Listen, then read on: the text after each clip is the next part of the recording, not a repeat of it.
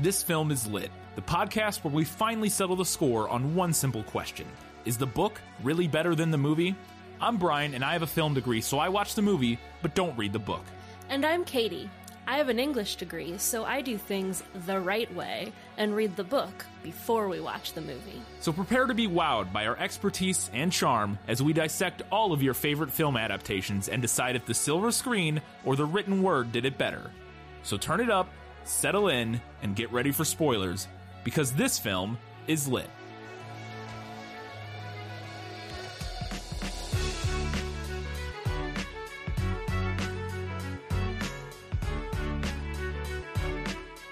The journey continues. The ring moves closer to Mordor, and the battle for Middle-earth begins. It's The Lord of the Rings, The Two Towers, and this film is lit. Hello and welcome back to This Film is Lit, the podcast where we talk about movies that are based on books.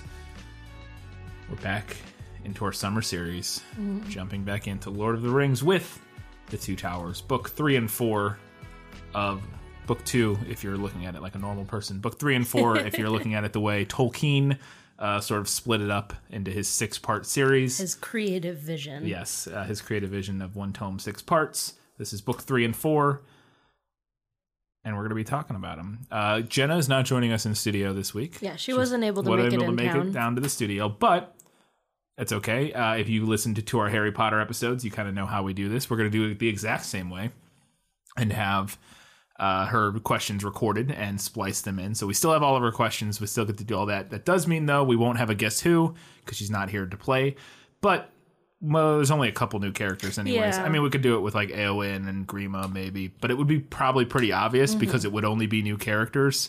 And like one of them's a woman, one of them's a greasy old man. Like, I mean, there are more. There's Eomer and all this, but still, it's not a. And then Treebeard was one of them that I had. Yeah, there was a pretty good extended description of Treebeard. Yeah, I had the Treebeard description. I'm like, well, that'll be pretty obvious. But so we're not going to play Guess Who this time, unfortunately. But the plan is to have her back in studio for the third book, hopefully. Yes. That's the plan, because she's going to be down, so we're going to try to make that work. But in the meantime, we're still going to be able to do all of the rest of our segments, and we have plenty to get to, so no Guess Who isn't that big of a problem. Let's do a quick, let me sum up. Let me explain. No, there is too much. Let me sum up. We didn't write anything for this. I'm just going to quickly summarize The Two Towers in case you haven't read it or watched it recently and you want a brief reminder. So here's what happens. Frodo and Sam set out on, this is a lightning speed round recap. Frodo and Sam set out on their journey to take the ring to Mordor on their own. That's where we left them at the end of Fellowship of the Ring. Aragorn and Legolas and Gimli are pursuing Merry and Pippin, who have been kidnapped by Uruk-hai and who are being taken to Isengard. Taking the hobbits to Isengard. They're pursuing them. We'll kind of bounce back and forth here. The main storyline, or the more interesting storyline to some extent, is the Aragorn and company run into the Riders of Rohan, realize that the Riders of Rohan killed the Uruk-hai that were taking Merry and Pippin, but Merry and Pippin are nowhere to be found. They at first think they had died, to in fact realize they survived and escaped into Fangorn Forest, where Merry and Pippin run into Treebeard and begin their relationship with Treebeard, have a discussion with him. In the movie, they try to convince him to go to war with Isengard and to take down Saruman. They have an Entmoot. We cut back. Frodo and Sam, meanwhile, are traveling through Emyn Muil, I believe, through the rocky terrain, having some troubles mountain climbing and whatnot. They needed Alex Honnold there. That's a climbing reference for anybody. Deep cut climbing reference for any of our climbing people out there. They end up capturing Gollum, who's stalking them. They capture him, they take him, and they say, "Hey, promise on the ring, you're going to lead us to Mordor or to the Black Gate because we got to get into Mordor." He goes, "Sure, we'll do that." They head out on their way through the Dead Marshes. Some stuff happens there, nothing super interesting. See some stuff. Cut back. Aragorn, Gimli, and Legolas now meet back up in the woods that they're looking for Merry and Pippin. Meet up with, whoa, surprise, Gandalf. He's alive. He's Gandalf the White now. He goes, hey, let's go back. They're fine. I saw them yesterday. Merry and Pippin are fine. Let's go back to Edoras. We'll talk to Theoden. You need to talk to Theoden. They go back there, talk to him. They're like, hey, the Saruman's coming. He's going to come kill you. After Gandalf goes all exorcism on Theoden, kicks Scream out. they're like, well, Saruman's going to come kill you. So they're like, let's run, let's go. We got to do something about it. And Theoden's like, well, let's go to Helm's Deep. And they're like, oh, not a great idea, but okay, fine. Again, then we'll talk about the differences there.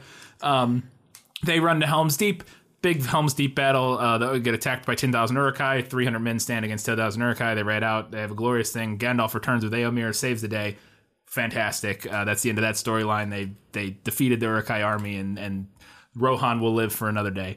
Cut back to Merry and Pip. They don't convince initially the Treants to go to war against Isengard and Saruman, but they tricks Treebeard into walking past Isengard on the way home, and he's like, whoa, look at all this bad stuff he did. Let's fight him. And then they go into war. They defeat Saruman. All the Ents defeat Saruman. They cleanse Isengard with the waters of the Entwash, I believe. And that storyline wraps up. Saruman is defeated, basically. Okay, cool. And then cutting back to Frodo and Sam, they run into Faramir, Boromir's brother. He takes him, is like, hey, you got the ring? We should probably take you to Gondor because we could use that thing. Take him down to Osgiliath. Ultimately decides, no, never mind. I'm going to let you go. Lets him go. And then Frodo and Sam journey on to their, because I skipped it, but they were going to go in the Black Gate. Gollum's like, this is a bad idea. Don't go in the Black Gate. I got a better idea.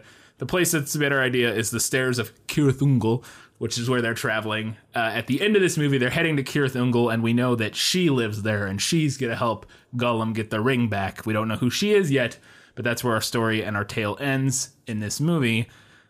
And that's your recap of The Two Towers. And there is a bit more in the book. There's some stuff at the end of the book. We should say that here. That they moved into Return of the King. So we're going to hold off on talking about that stuff. We stopped a couple chapters early in both Book 3 and Book 4, which are the two parts of Two Towers, because they both go a few chapters beyond where this movie ends. Mm-hmm. And we could have done that last time as well. Or, we could have read forward a couple chapters, probably would have made sense because we knew the movie was the first couple chapters of Two Towers, but that's fine. Or that Fellowship ended with the first couple chapters of Two Towers. We didn't do that, but we thought maybe this time it would make sense so we don't forget what happened in those chapters when we get to Return of the King eventually. So we stopped on Flotsam and Jetsam in Book 3, which is where we go see where everybody goes and sees what's up with Isengard, Gandalf and everybody. So we stopped there because that's kind of where this movie ends. And then in the Frodo and Sam storyline, we stopped where they are heading to Cirith Ungol because that is where this movie ends. At the crossroads. At the crossroads, Journey to the Crossroads, at the end of that chapter, I believe. Because after that, we actually get to Shelob's lair in this book, and that is not in this movie. It is in Return of the King. So we'll save that for Return of the King. It also made us to read a little bit less this time, which was helpful. But anyways, all right. Now we're all caught up. If you haven't watched them or seen them recently, let's move on to our first segment, real segment. What's that in the book? Nicholas Flamel is the only known maker of the Philosopher's Stone. The what? Honestly, don't you two read? Like the Fellowship, the podcast has broken up a little bit. I am speaking from my home in St. Louis. Hopefully the audio isn't too bad. It is really hard to find a quiet place in this house because either there is AC going, there's a dog clacking around, or there are fish filters constantly going. So hopefully I don't sound too bad. So first question is, do Sam and Frodo almost get busted as soon as they make it to the Black Gate? No. They do. They go to the Black Gate, all the same. Gollum takes them there because that's where they ask him to take him. And he's like, all right, fine, if you say so. They get there. In the book, they just see it. Gollum says, hey, I got a better way, and they leave, basically. In the movie, they add a little wrinkle where Sam falls off the cliff and is almost seen. And so this sequence where they almost get caught is not in the movie or not in the book. And it's not a favorite movie ad of mine, mainly because the way it's edited seems very clear to me that these people would have seen The Hobbits. It's edited weirdly and poorly, I feel like. And now you can maybe argue that they're trying to show the elven magic of the cloaks, but it's not. I get it at the end where they're covered up with the cloak and they can't see him, and like then they reveal like that. I get that that's what they're going for in this moment, is to kind of remind us how cool these cloaks are and that they're like super camouflaging. But there's moments where they're clearly just running down the hill in broad daylight, and then we cut back to the soldiers and they're looking at the hill, and I'm like, what is happening? You know what I mean? It's just very confusing and seems like they're obviously looking at them, and it doesn't really add. There's a little bit of tension that maybe they just felt this needed because it's like the Black Gate or something. I already thought the scene was effective enough on its own. Didn't think it needed this extra little bit. Again, it's a reminder for the cloaks, but they don't really play a major role later in the. From what I remember, they don't play like a huge role that we needed to be reminded about. But whatever. I'm not a huge fan of it because, again, I think it's just kind of clumsily done in the movie. But it's not in the book. So Next question. How do Sam and Frodo meet up with Gollum in the book? It's pretty similar. He's creeping down on them, but in the book, he actually slips and falls onto them while they're listening to him sneak up on them. Yeah, he's like talking, and it's similar in the movie, but they're like listening and they're talking amongst. They're like, does he know that we can hear him? It's kind of like the conversation, and he actually just slips and falls off the cliff, which I thought was funny. Yeah, like and then they grab him. In the movie, it's like, haha! They like surprise. They like know he's coming, and they like surprise grab him, and he's not expecting it. But it is vaguely, it's basically the same. It's just a slight tweak on that.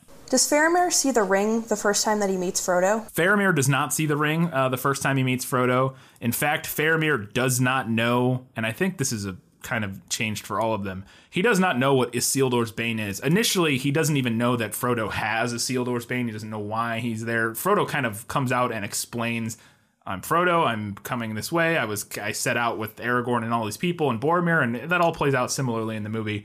But he eventually figures out that he has a weapon, or that it's Isildur's Bane, but Faramir doesn't actually know that that's the ring.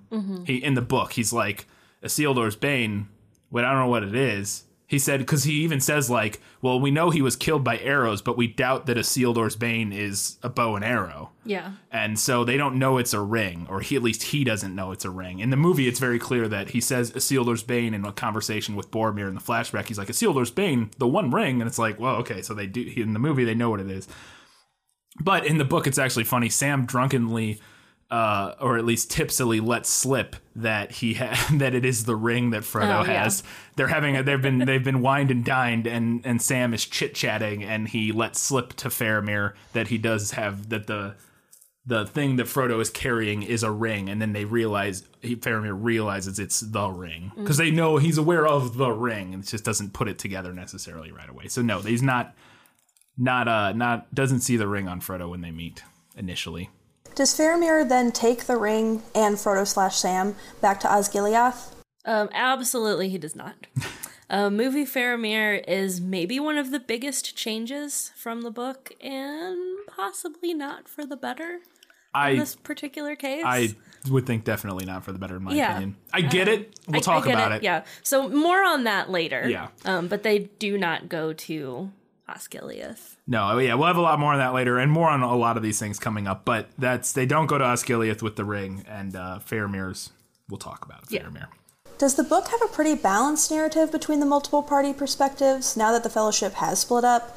Like, do they go back and forth every other chapter, or is it a pretty concrete, streamlined narrative? They absolutely do not, and it is so much better in the movie. This is one of the best things the movie does is bounce back and forth between Frodo and Sam and the Broken Fellowship. Yeah. The book is, the way the books work is book 3, which is the first half of Two Towers, is the Fellowship, is Aragorn, Gimli, Legolas, Merry, Pippin, their adventures. It does bounce back and forth between Aragorn, Legolas, Gimli, and Merry and Pippin. A little bit. Little bit. It goes back and forth between their stories, but then we don't get anything of Frodo and Sam until book 4, the second half, and then it's all Frodo and Sam, and we get nothing of the Broken Fellowship. It's very, like, the way they do it in the movie makes perfect sense, and it's very obvious, but I'm super glad they did, but that is not how it plays out in the book, and it's not for the better that the book doesn't do that. Fellowship of the Ring seemed to speed up the timeline and plot quite a bit. Is this the same case in the Two Towers? It's actually less so in this case than it was in Fellowship. Things start to move faster in the book, and the movie follows along mostly in time with what the book is doing. So, for instance, it's only been about 2 weeks from Sam and Frodo leaving the Fellowship to where they end in this book. I think, from what I remember, it's roughly in the ballpark of 2 or 3 weeks. Yeah, it hasn't been that long. It has not been long, because at one point they say, when they're at some point after the Dead Marshes, they say like it's been less than a fortnight since we left took that canoe across the river or whatever. Mm-hmm. And so and then all being said, it's probably less than a month total from leaving the Fellowship to where they are at the end of this book, whereas in the first book it's been, I mean, from where the book starts to where the book ends, it's been 20 years or whatever, or something like that. Yeah. But even just the journey in the first book is months or something, like, because they spend weeks and weeks, if not months, at Rivendell, right. and weeks and weeks, if not months, before he leaves. It takes him forever to get from the Shire to Rivendell. That takes several weeks or a couple months or something like that. This one, they're moving pretty quickly because they're just traveling. And they're also not going quite as great distances. Mm-hmm. The distance from where they are at the end of book 1 to where they end up here is not nearly as far as it is from like the Shire to Rivendell to down the river. So it's sped up quite a bit. And it seems to me, the vibe I got is the movie followed along pretty closely. We have several instances where Aragorn or something will mention that they've been running for 5 days chasing Merry and Pippin. Mm-hmm. And that's the same in the book. They've been chasing the orcs for like 4 or 5 days. So it feels pretty similar to me. Did Treebeard actually stomp that mega nasty orc that tried to kill Merry and Pippin? Treebeard does not stomp a mega nasty orc. It's unfortunate, because that is a sweet moment, but that is not in the book. The orc is dispatched. All of the orcs and Uruk-hai are dispatched before they make it into the woods. Potatoes. Okay, I got that out of my system. I really just wanted to drop the iconic line, but I guess for question's sake, do they really take a potato lunch break?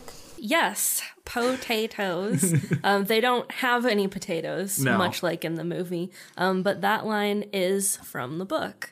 However, boil 'em, mash 'em, stick 'em in a stew is a movie ad. Yeah, that part of it, the second half, the second iconic half. So they took something iconic and they added to it to make it even more iconic. Yeah. Ha! Great point, Katie. Man, that was sure a funny thing that I definitely did hear with both my 2 ears. And that whole conversation is pretty much identical, where it leads in with Gollum saying, "Taters, what is taters, precious?" That's right out of the book. And then Sam's response is, this first part's the same and then different. And then Sam says, I could make fried fish and chips that not even you could turn down. And he goes, "Yes, I could," or something like, it's the exact same response. So it is very similar. But boil and mash them, sticking them in the stew, not in the book. And now for the next question. Is Elrond really that against Arwen and Aragorn's marriage in the book? This isn't in the books at all. The Arwen Aragorn, we talked about it a little bit last time. Yeah. It's mentioned in the appendices. There's a little bit of vague mention of the fact that there's something between Aragorn and Arwen in the first book, and they share a glance and blah, blah, blah. And he's talking to but there's we have no scenes together. There's none of that. And so it continues in this book. There is nothing with Elrond discussing his contempt for their relationship or any of that. Again, there may be in the appendices, which we may read some of at some point and discuss and talk more about, but it is not in these books or in these first 2 books. And from what I understand, it's not in the main books at all. So not that I remember. Yeah. Can Arwen and Aragorn actually communicate via each other's dreams? They cannot. I think. I don't think. Again, that could be in the appendices if they can. Although I'm not sure if it's supposed to be a dream. I'm not sure about this, because I initially thought it was. She says you're dreaming or something like that, wake up or whatever. But then at the end of this scene, she says, "How long until you leave?" or something. And it looks to me like he's wearing the gear he was wearing when they left Rivendell the first time, or in Fellowship. Yeah. And it made me think, maybe this is a memory he's having. Right. He's of when he left. And I don't know for sure which way it is, because I did read it the same way of like them somehow dream communicating. Yeah, like mind melding. Yeah. I actually did think that was the case when when you first watch it. But then, and maybe this is the extended cut. And she watched the extended cut, I think, didn't she? I think so, yeah. But in the extended cut, this scene's a little bit longer. And I think it becomes very clear that yeah, this is a memory of an interaction they had. And she's talking about him dreaming in that moment because he was taking a nap or something, it seems like. Yeah. So it's a little bit different, or not different. I think that's the case, but I'm not hard and fast on that because I don't know for sure. All right. And then on top of that, does Ghost Arwen show up and like kiss Aragorn back to life in the river? Alas, no. Also, there's no way that the original idea for this scene wasn't a smash cut from Arwen kissing him to the horse like licking his face. There's no, because it almost is that. She's like kisses him, and then we cut to a wider shot with the horse walks up and starts nodding him. But that is like, I mean, think about any like romantic comedy or whatever. That is a classic like silly comedy like dreaming cut where they're dreaming and the dog is licking their face. Yeah. There's no way, and with Peter Jackson's background in sort of schlocky B movies, there's no way that wasn't the original idea. And they're like, guys, this is a little bit too serious of a moment for that. But it's almost that anyways, but there's no way that wasn't originally what they were going for. But also that's not in the book. Moving on from that, really, really hope this one is in the book. But the best horse of all time that rescues Aragorn, is he even mentioned in the book? Brago? Is it Brago, yeah. Brago is not mentioned in the books. Yeah. Aragorn rides Asfaloth. I think that's his name. There's those two horses that they give him. They get two horses from the riders Éomer, of Rohan.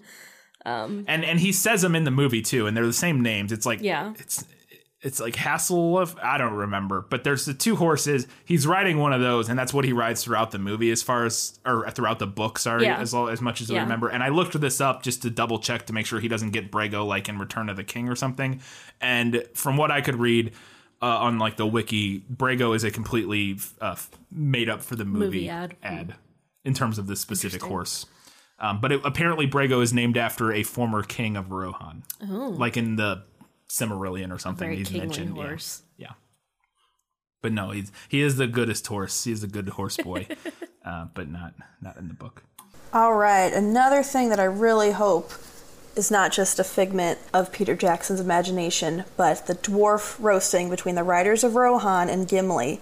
I would cut off your head, dwarf, if it stood a little bit higher from the ground. The dwarf roasting is in the book. It's iconic and it's almost identical. That whole interaction between when Aragorn and Legolas and Gimli first meet the Rohirrim and Éomer, almost verbatim, like line for line. There's a lot more in the book, but all of the highlights from that scene in the movie are straight out of the book, tweaked a little bit here and there. But specifically, I would cut off your head, dwarf, if it stood but a little higher from the ground, is absolutely in the book. And Legolas's response of "you would die before your stroke fell." I don't know if he says that, but he pulls his bow out on him in the book. So, is what happens to Wormtongue basically the same in the book? It's pretty similar. One big difference, though, in the movie they just toss him out, but in the book they actually give Wormtongue the opportunity to choose if he wants to leave or if he wants to fight for Rohan and try to redeem himself, but he nopes the heck out. Yeah. They're like, and I thought it was really interesting because I remember in the movie he just kind of like runs away, like Theoden almost kills him and then he just kind of runs. And then in the book I was like, oh, that's not exactly. They're like, give him a chance to redeem himself. Come fight with us. And I'm like, really? You got to trust him to come fight with you? That guy around? And also, and again, it was probably a little bit, my idea of him was probably a little bit colored by the movie version where he's not a fighter. Yeah, like he doesn't come across like he can as a guy who's going to do much on the sword. Yeah, on the battlefield for you. So I was like, that's weird, but okay. Okay, more dwarf talk. Is the dwarf woman talk and the beard talk between Gimli and Éowyn in the book? Alas, no. I'm going for a movie amount of alasses here, by the way.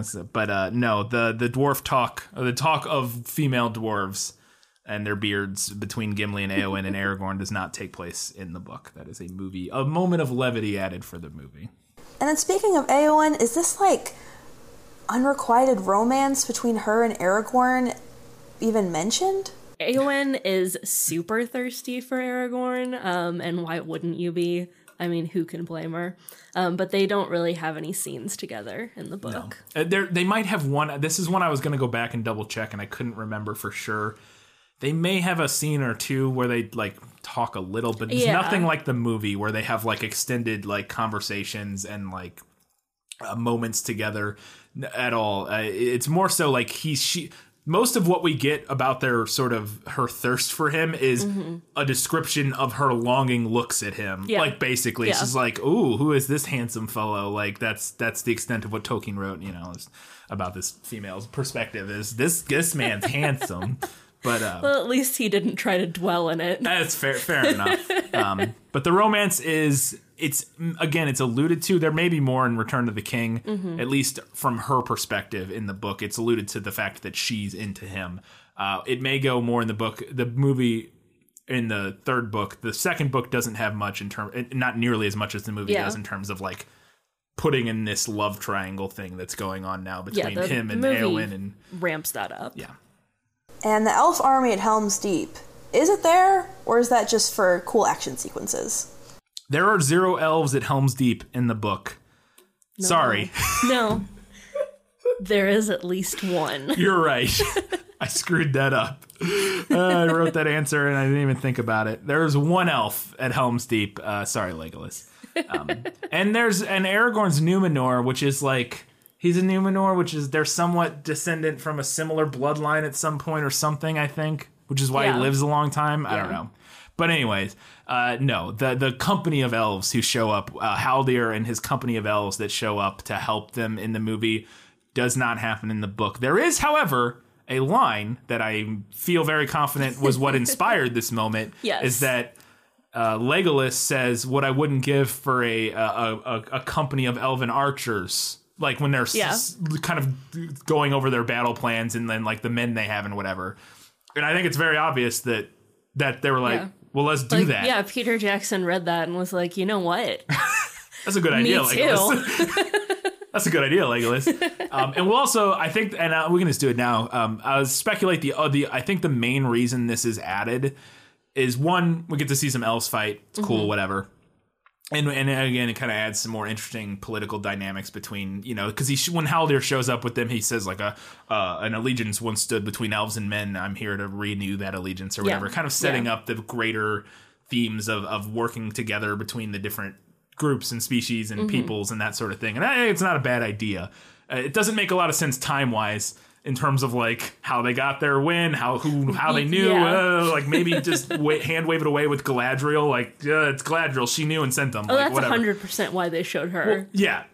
No, I mean, and that is why they show up in the movie. They're like, Galadriel sent us, but it's like, well, how did she know? Okay, whatever, fine, doesn't matter. Maybe Gandalf, sure. He sent Gwai here, the Eagle Lord, and she looked in her magic. Yeah, maybe she looked in her magic thing. But those are things, some things that are, and some things that will not be, and some things that were, and who knows? Better safe than sorry. That's true. She just, you're not wrong. There's a million ways you could explain how they knew. Still think they get there a little quick from what it seems like they're supposed to be coming in the movie or in the book, and like how far it is. It doesn't matter. But they're absolutely mainly there in the movie to give us a named and death. Yes. In this big epic battle that has been built up throughout the course of the movie throughout the course of the second and third act of the movie as like, This is the big battle. This is we're super outnumbered. We have no chance. This is doom. And then none of our heroes die. So it's like, was it doom? So they're like, well, we gotta get somebody who can die. Haldir's not gonna do anything. He's not important. We know him from the first movie at least. Let's send him over there, I think, is the idea. I think that's why one of the main reasons that happens. Speaking of cool action sequences, does Legolas shield surf down the stairs? This is my favorite part of the book, actually. No.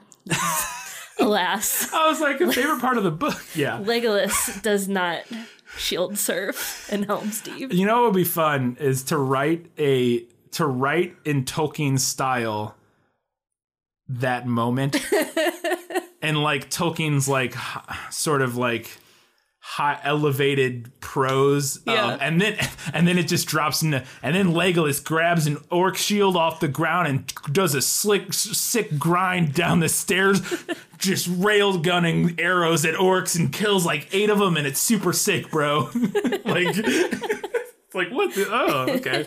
Although there is a lot of things that I didn't expect to have been in the book that are, and there's even some in this movie that we'll talk about later that felt very clearly like they were added for the movie that weren't. But this one, you can tell like this is not a thing in the book. So yeah, no sweet shield slide, but it is a great moment. It is. One of the ones I'm looking forward to find out with Return of the King, because I never got this far when I've read them, is if he takes down an entire Oliphant, an entire Mumuk by himself. Yeah. Because that's kind of this moment of Return of the King. Like this Legolas sliding, doing cool shit. Yeah, the Legolas doing ridiculous stuff. So I'm interested to see if that happens in Return of the King, but we'll get there when we get there. That's it for Was That in the Book. Let's move on to Lost in Adaptation. Just show me the way to get out of here, and I'll be on my way. Is it lost? Yes, and I want to get unlost as soon as possible. So now I'm going to move on to Lost in Adaptation, and I just have a couple questions for this one. One of them is, does the book go into more or some different details as to what really happened to Gandalf, or what kind of the deal with Gandalf the White is? Not really. I could go back and look at this, and I probably should. But there's not a lot more detail about Gandalf's transformation from Gandalf. And do you recall much? No, I mean, it's Tolkien, so there's more like flowery. It's a lot of flowery, like, and it's not too dissimilar from the movie in like time. Yeah. Blah, blah, yeah, that sort of thing. But it's, from what I can recall, it's pretty similar. It's the same basic like chain of events, if I'm remembering right. The one thing that is different, that is mentioned in the book that we don't get in the movie, and I was paying attention to see if this happened, is that we find out that how he got off the mountain, which we don't find out in the movie, because we just kind of see him floating through white space in the movie. He's at King's Cross Station at the end of book 7. But naked, floating through white space. In the movie, or in the book, we find out that he gets off the top of the mountain, which that whole battle plays out similarly. He gets off the top of the mountain, but because Galadriel sent Gwai here, the Lord of the Eagles or whatever, the Eagle Lord, the same one that saved him from the top of Orthanc in Fellowship of the Ring, Galadriel sends him to look for Gandalf, and he finds him on top of the mountain and grabs him and takes him off. So that's how he gets off the mountain, and that's not in the movie. But I don't think there's much more mentioned. Give me 1 sec. I'm going to double check it and see if I can find this moment. Okay, this is all we get in the book, and it's basically exactly what happens in the movie. This is the battle on top of the mountain. Those that looked up from afar thought the mountain was crowned with storm. Thunder they heard, and lightning, they said, smote upon Celebdil, and leaped back, broken into tongues of fire. Is that not enough? A great smoke rose about us, vapor and steam. Ice fell like rain. I threw down my enemy, and he fell from the high place and broke the mountainside where it smote in it his ruin. Then darkness took me, and I strayed out of thought and time, and I wandered far on roads that I will not tell. Naked, I was sent back for a brief time until my task is done, and naked I lay upon the mountaintop. The tower was behind us, crumbling into dust, the window gone, the ruined stair was choked with burned and broken stone. I was alone, forgotten, without escape upon the hard horn of the world. There I lay staring upward, while the stars wheeled over, and each day was as long as a life age of the earth. That's so dramatic. So yeah, that's basically what he says in the movie, is like, I passed out of time, and then I returned. So pretty much. That's all we get in the book. It's more of that. So, man, that was a really great explanation, Brian. I'm sure glad that I'm sitting right next to you in the studio. That way I can listen to your golden honey voice. Okay, and finally, I kind of assumed not, but I thought I'd ask. Is Éowyn as developed as a character in the book? Does it kind of explain or maybe go into more detail as to where she learned her skills in general badassery? No. We don't really get anything more on Éowyn. The movie actually goes into more detail than the book does. I think it is mentioned. I couldn't remember this. Do you remember this? I'm pretty sure it's mentioned, or somebody calls her a shield maiden at some point in the book. But we don't really get any backstory other than like her general upbringing. Yeah, we find out that she's the nephew or the niece of Theoden, and that she's Éomer's sister, and they're the niece and nephew of Theoden, who's the king. Yeah, but that's about it.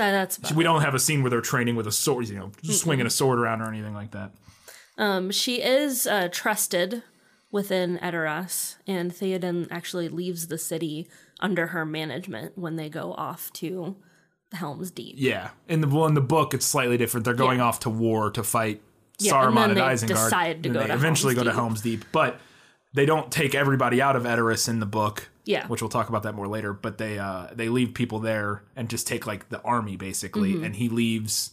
He needs all the men he can take, and they're like, "Well, you should just leave Eowyn in charge. She's like handy, like she's she knows what she's doing. She knows what she's doing. So she's like respected and like, but we don't get a lot of her backstory and or why she's or even if she's like a badass with a sword. We have no idea. But we know she is a capable lady. She's a capable lady and trusted by the men of Rohan. So, all right. So I think that concludes my segment for today. Like the King, I will be returning in about a month to finish out the Lord of the Rings trilogy with these guys. Until then, I don't really have anything to plug again. I guess just be sure to go out and support your local PBS station. All right, guys, have a good one. All right, that was it for Lost in Adaptation. Let's move on and really get deep and dirty and better in the book. You like to read? Oh, yes. I love to read. What do you like to read? Everything. All right, first thing first, we're going to talk a little bit, and we'll do this. So this is going to be a little confusing. I want to preface all of these segments. Better in the book, better in the movie, and movie nailed it. We're going to not super go in the order that the movie does. We are, but so we're going to go in the order the book goes, which is we're going to talk about all of the storyline with Aragorn and them. And then we're going to go back and talk about all of the storyline with Frodo and Sam, because that's how our book notes are. Right. So we do the book notes first, so that's kind of how things are organized. Yeah. And then we fill in with our movie notes as we're watching the movie. So we'll bounce around a little bit. Yeah. But generally we're going book order, which is Helm's Deep storyline and then Frodo and Sam storyline. Yes. So going off of that, we're going to talk a little bit in each segment about the end of Fellowship of the Ring, because those chapters are in the very beginning of Two Towers. And so we're going to talk about a couple things, including this, which is the Boromir's farewell, the departure of Boromir, as the chapter is called. I actually like the conversation in the book. The movie's really good, and it's incredibly well acted, and it's every time I get choked up when they go back and forth. But I really like some of the moments in the book version that they didn't. I think this might be mentioned in the movie, but Boromir actually confesses to him. Does he confess to him? Yeah, he does in the movie. He confesses that he tried to take the ring. But he says to Aragorn, "Farewell, Aragorn, go to Minas Tirith and save my people. I have failed." "No," said Aragorn, taking his hand and kissing his brow. "You have conquered. If you have gained such a victory, be at peace. Minas Tirith shall not fail." Boromir smiled. And then Aragorn says, "Which way did they go? Was Frodo there?" But Boromir did not speak again. It's pretty similar, and it's not much longer. There's more I skipped up in the top half of that.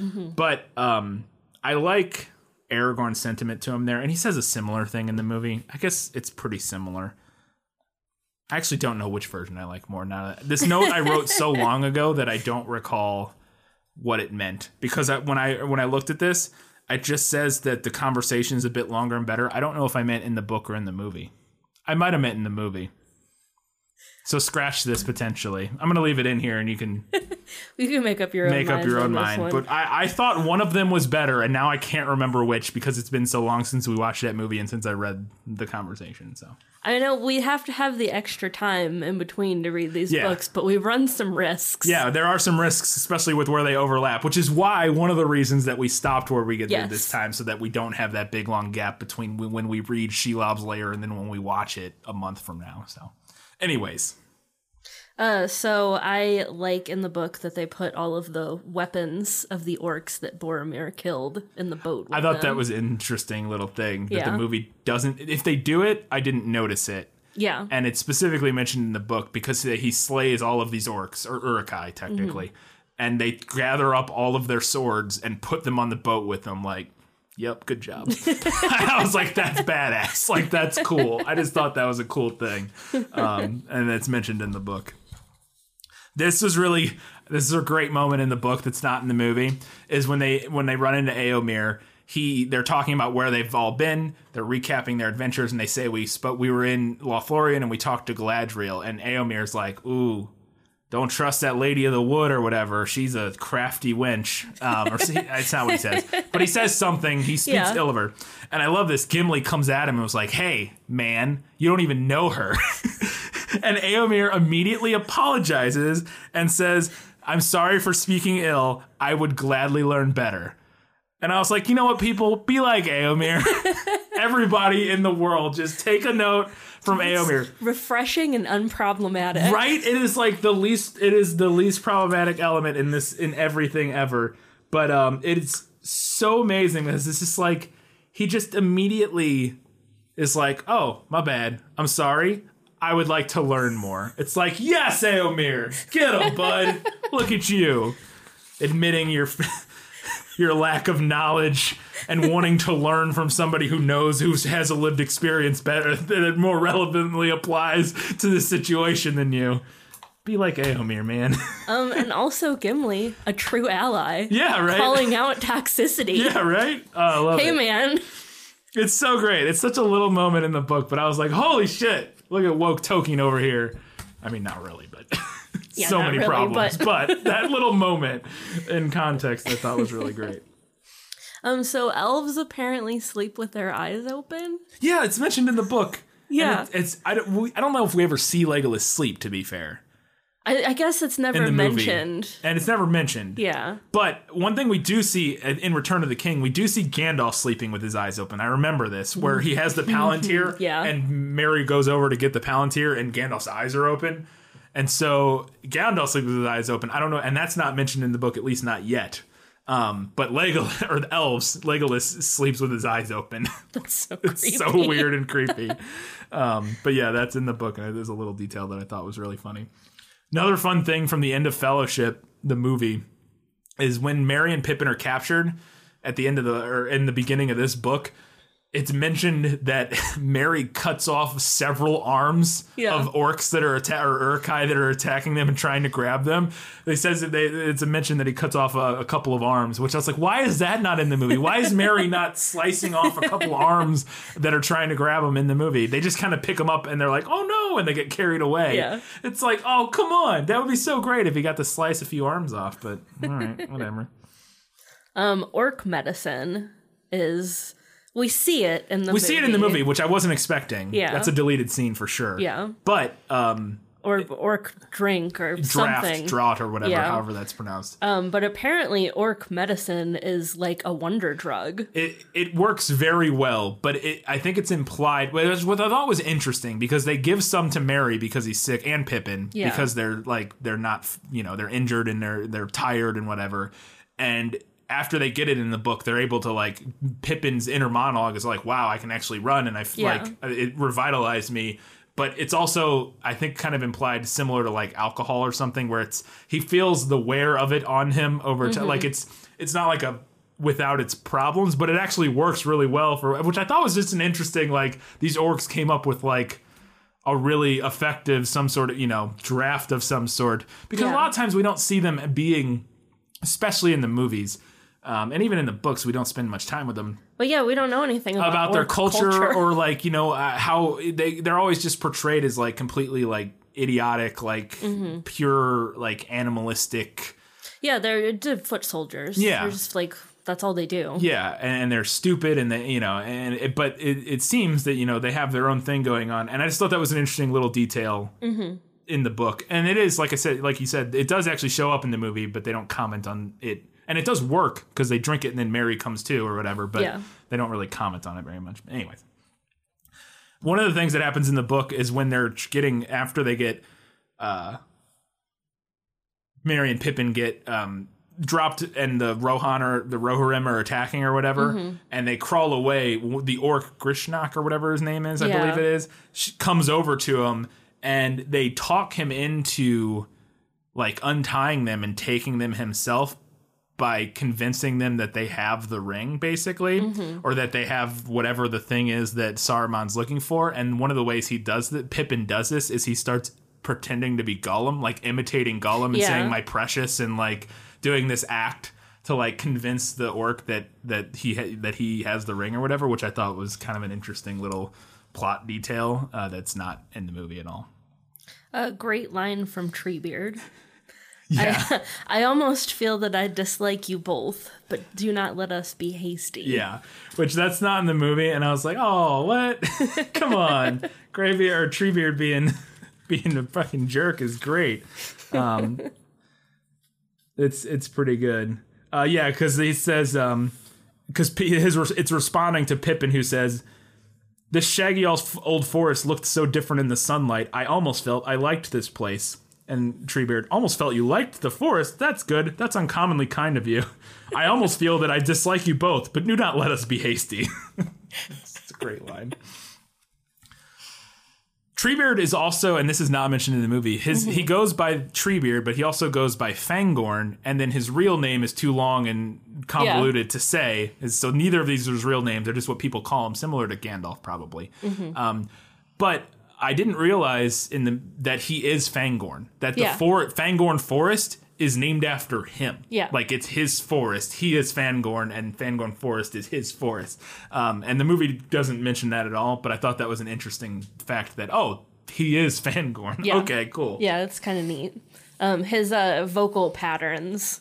Or else us probably should have gone in the movie, nailed it. The movie nailed it. This should in be the wrong place. Yeah. But the vocal patterns are on point. Just move this in your head to the movie nailed it. But yeah, the hurum or what, barum, barum, all the low. And when we were watching the movie, it was like very obvious to us. Oh yeah, we mentioned in the prequel episode that neither of us realized that Treebeard was voiced by John Rhys Davies, who plays Gimli. We watched it this time. We're like, oh.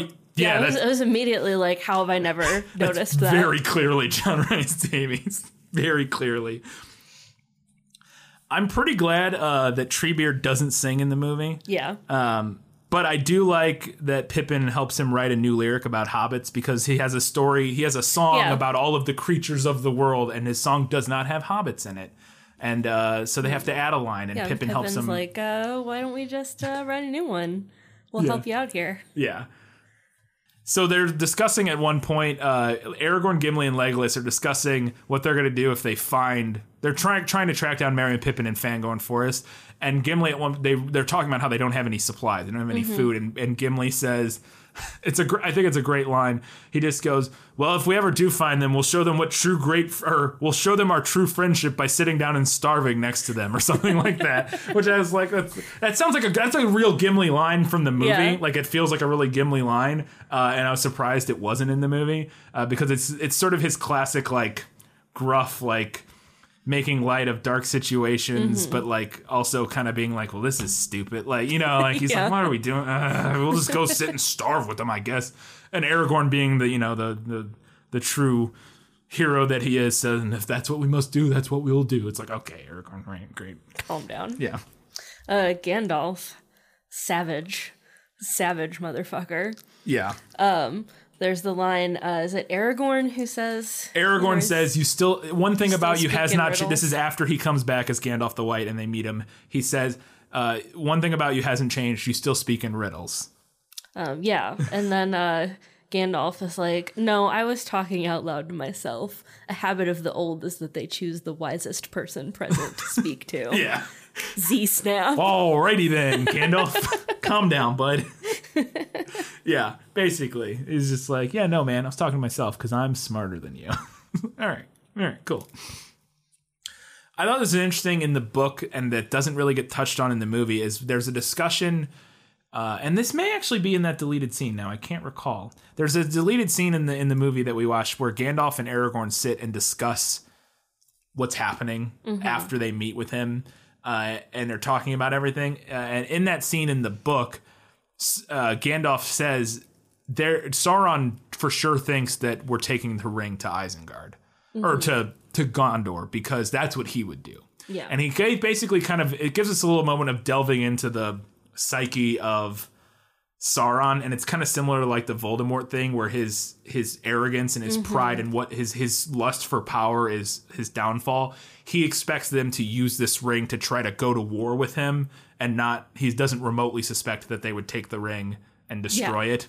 That is mentioned in the movie. Yeah, and I think it's that scene, yeah. But we don't really delve as deeply into it as the book does. They don't go into the psyche of Sauron as much as they do in the book. But yeah, you're right. That scene, and that's a deleted scene, which is why I didn't remember that it was in the movie, is that one where Gandalf and Aragorn talk about what everything. But yeah, I thought that was really interesting. And I also thought it was interesting that Saruman kind of has, they talk about how Saruman has his own goals, that he wants the ring. Yeah. And that Sauron, if Saruman got the ring, which he sent his Uruk-hai out to do, that basically then Sauron would have to go to war with Saruman and his Uruk-hai, and Aragorn says, if Minas Tirith wasn't in between Mordor and Isengard, we could just let them fight and watch. And I was like, yeah, that would be nice. But yeah, Gandalf squashes that pretty quickly of being like, well, whoever won would be like way more powerful afterwards because they'd have the armies of both probably or something, and then we'd truly be screwed. So it wouldn't really work out. But I thought that was interesting. That Saruman's kind of, he's working with Sauron, but is kind of doing his own thing, which we get a little bit of in the book or in the movie, but not as clear as it is in the movie. Yeah. Treebeard is the oldest living thing in existence on Middle Earth, as far as they can tell, which is not mentioned in the book or the movie. That I thought was, again, his stuff is very reminiscent, and we'll talk about this a little bit at some point, of Tom Bombadil. Yeah. And kind of that the mythology of Middle Earth and this weird ancient being that has like existed forever that we know a little bit about, but not a lot about, and like is super powerful, is kind of a very similar thing going on. There's a great line too about that. He says, "We are made of the bones of the earth." Yeah. Which is just like it's a cool line. Yeah. It's a very cool line. The Ents go to war. And they have so in the book, they just go to war. They decide to. We'll talk about that. I'm not sure which way I could go on this one, but in the book, they vote at the Entmoot to go to war. In the movie, they vote not to. And then they get convinced to. But in the book, they choose, and then as they're marching to war, they have a war song.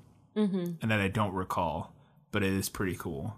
And there's one moment in particular in it that I am amazed isn't...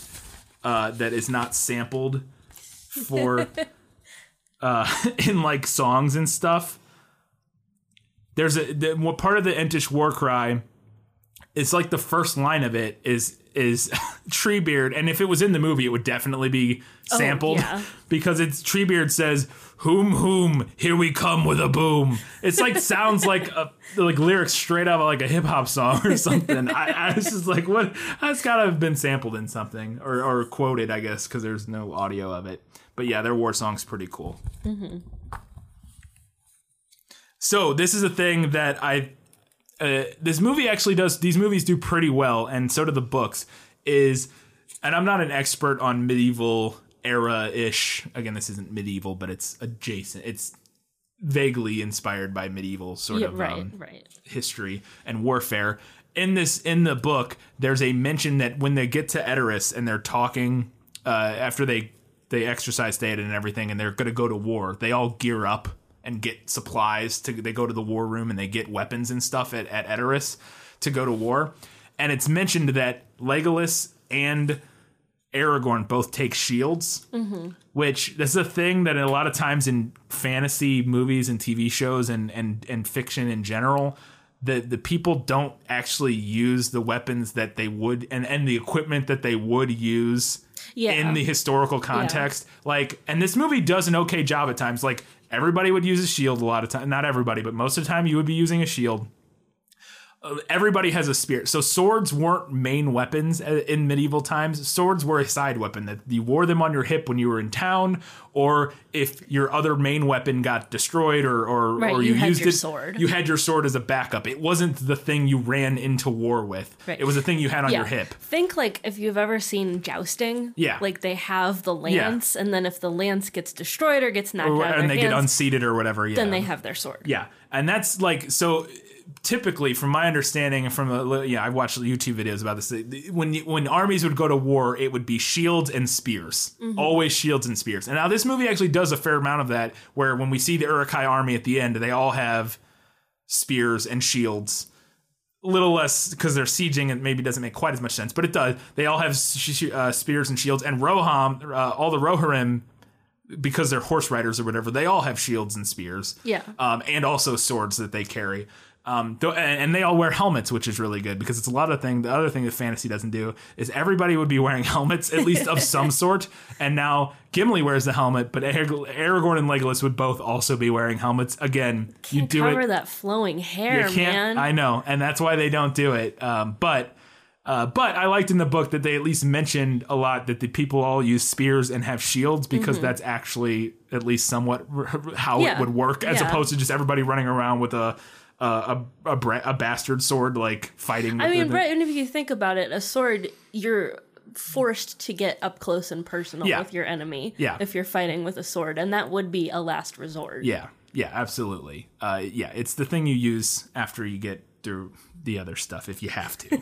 It's not the best. Certain situations, I know there might be some historical, there's certain situations where, well, you would use it, blah, blah, blah. I get that. But I think, from my understanding, usually swords or spears, shields, and helmets.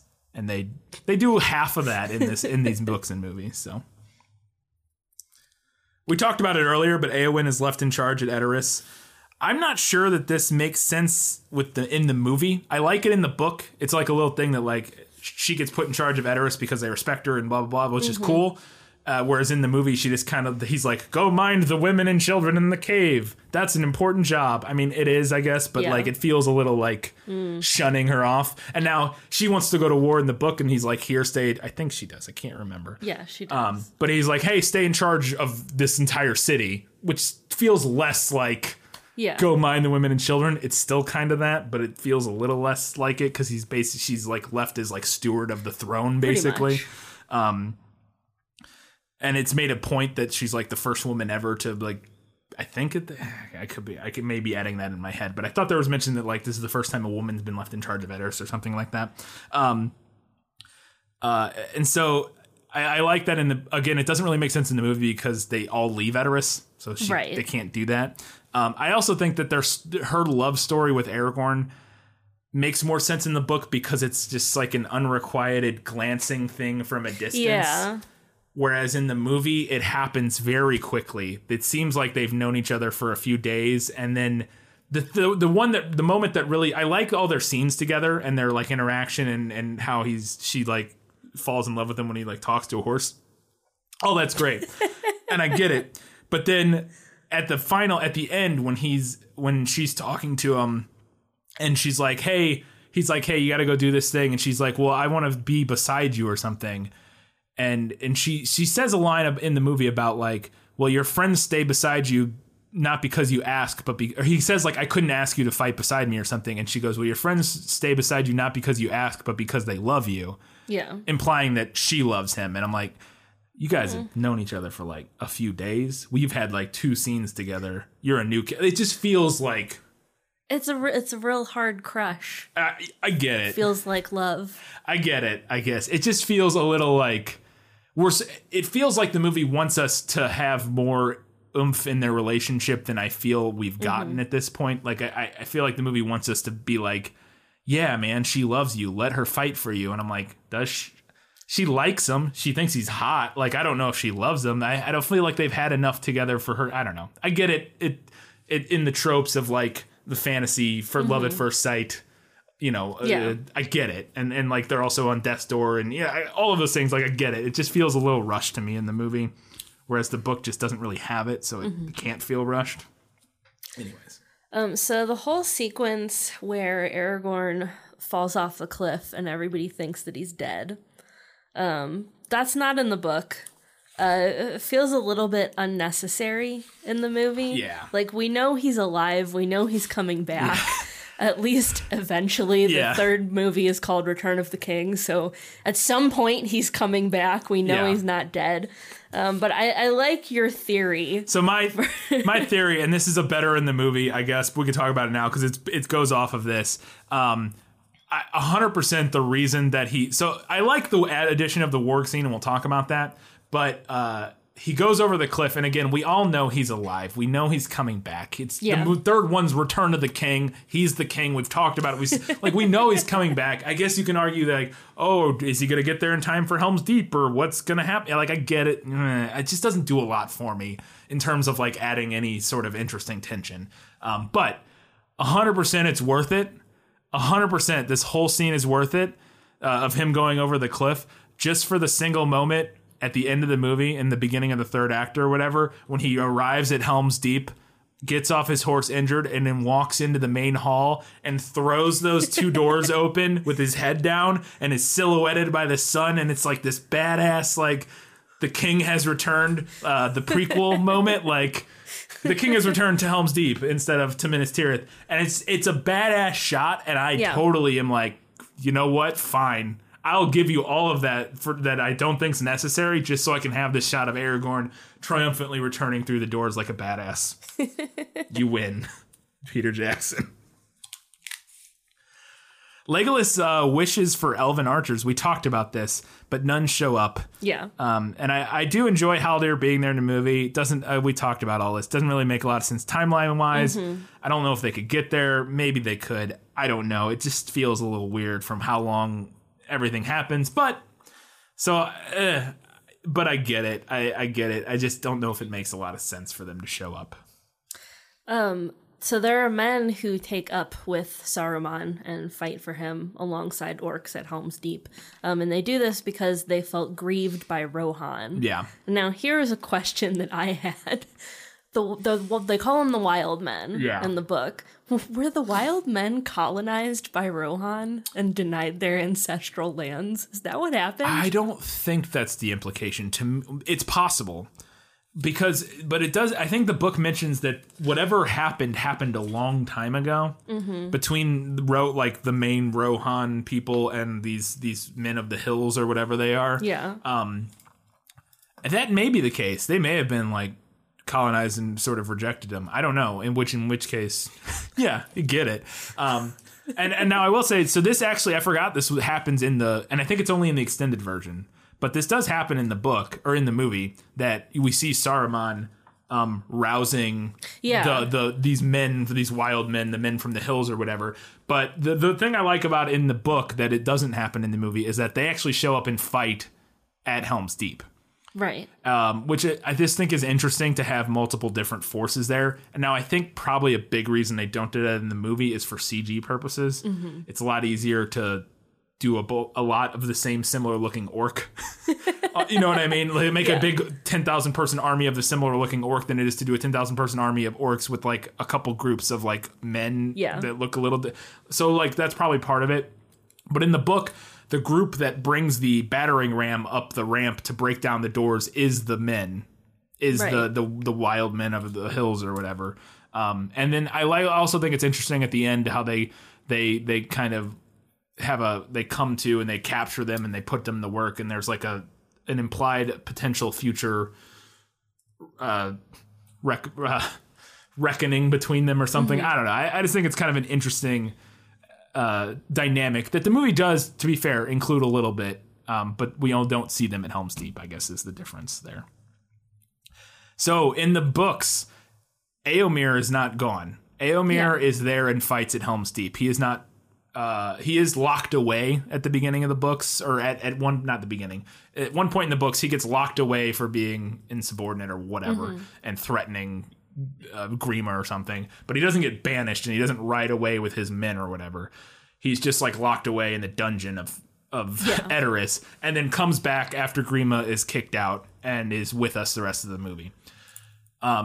So in the Battle of Helm's Deep, Aragorn and Éomer do the thing where they sneak out the door and then go around, and that happens in the book. They go around and they like ambush the people on the ramp trying to knock down the door, but it's Aragorn and Éomer.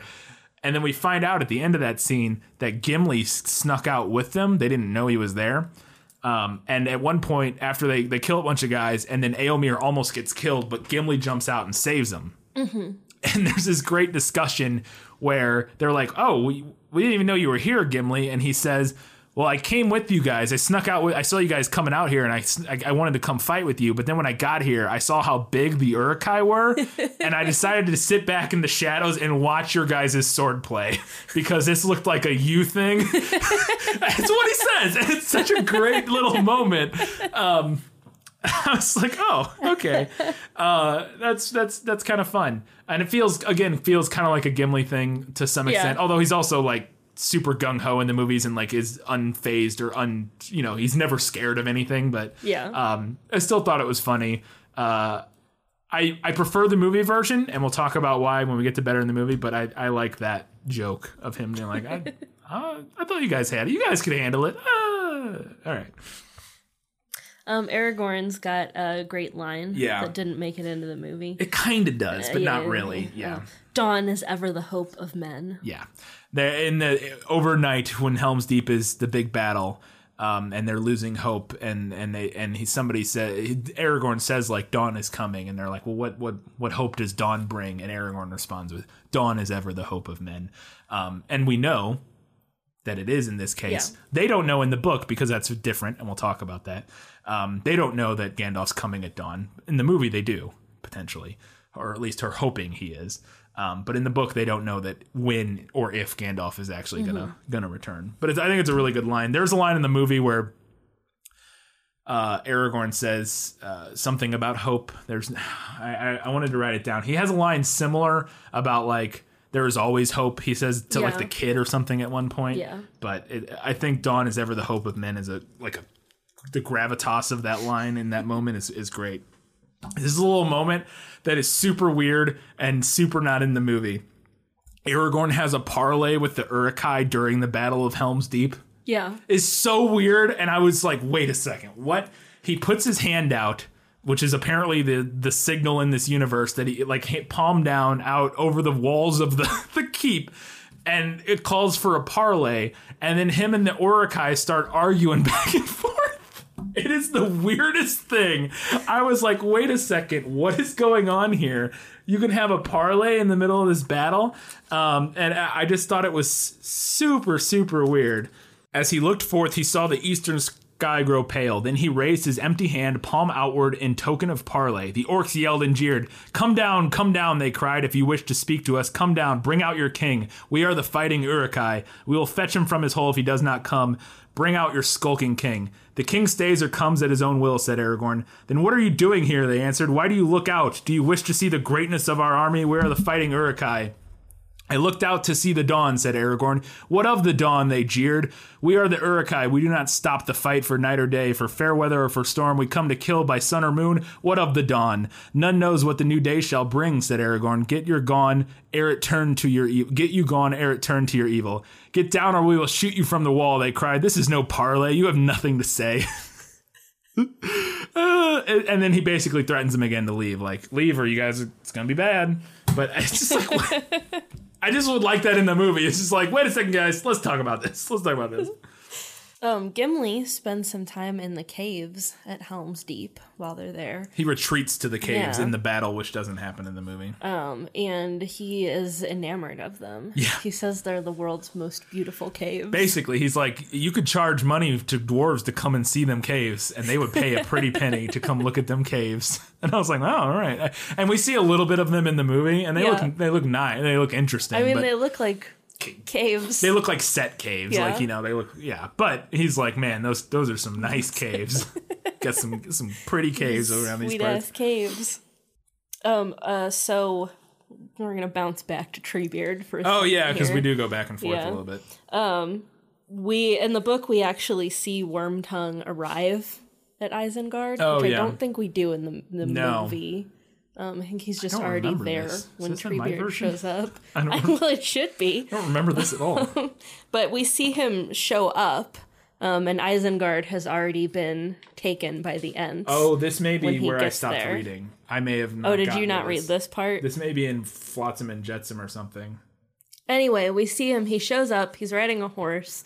And Treebeard is talking to him, and he just picks him right up off of his horse because he's like, "Oh, you can go see Saruman." And Wormtongue is like, "Well, I can't swim, so I can't get there." He's like, "All right," like picks him. Like, yeah, I think I stopped right before that is what happened because I was like, I don't remember that at all. But yeah, that's right around the chapters where the movie ends. So then we cut back to, now we're going back to the beginning again. Get ready. Here we go. Frodo and Sam. We don't have as many notes about them. Yeah. I don't think. So we cut back to the beginning with Sam and Frodo. And this is where the book 4 starts. Mm-hmm. And they're stuck in Emyn Muil, just like they are in the movie. I do like this moment that they're trying to climb down a cliff in the book. And Frodo's like, well, I'm going to go. And Sam's like terrified, but he's like, nope, you're not. Because if you fall you're more important. And he's like, I'm going first. And he starts climbing down and immediately almost falls. He's like, never mind. And they're like, get it back up here.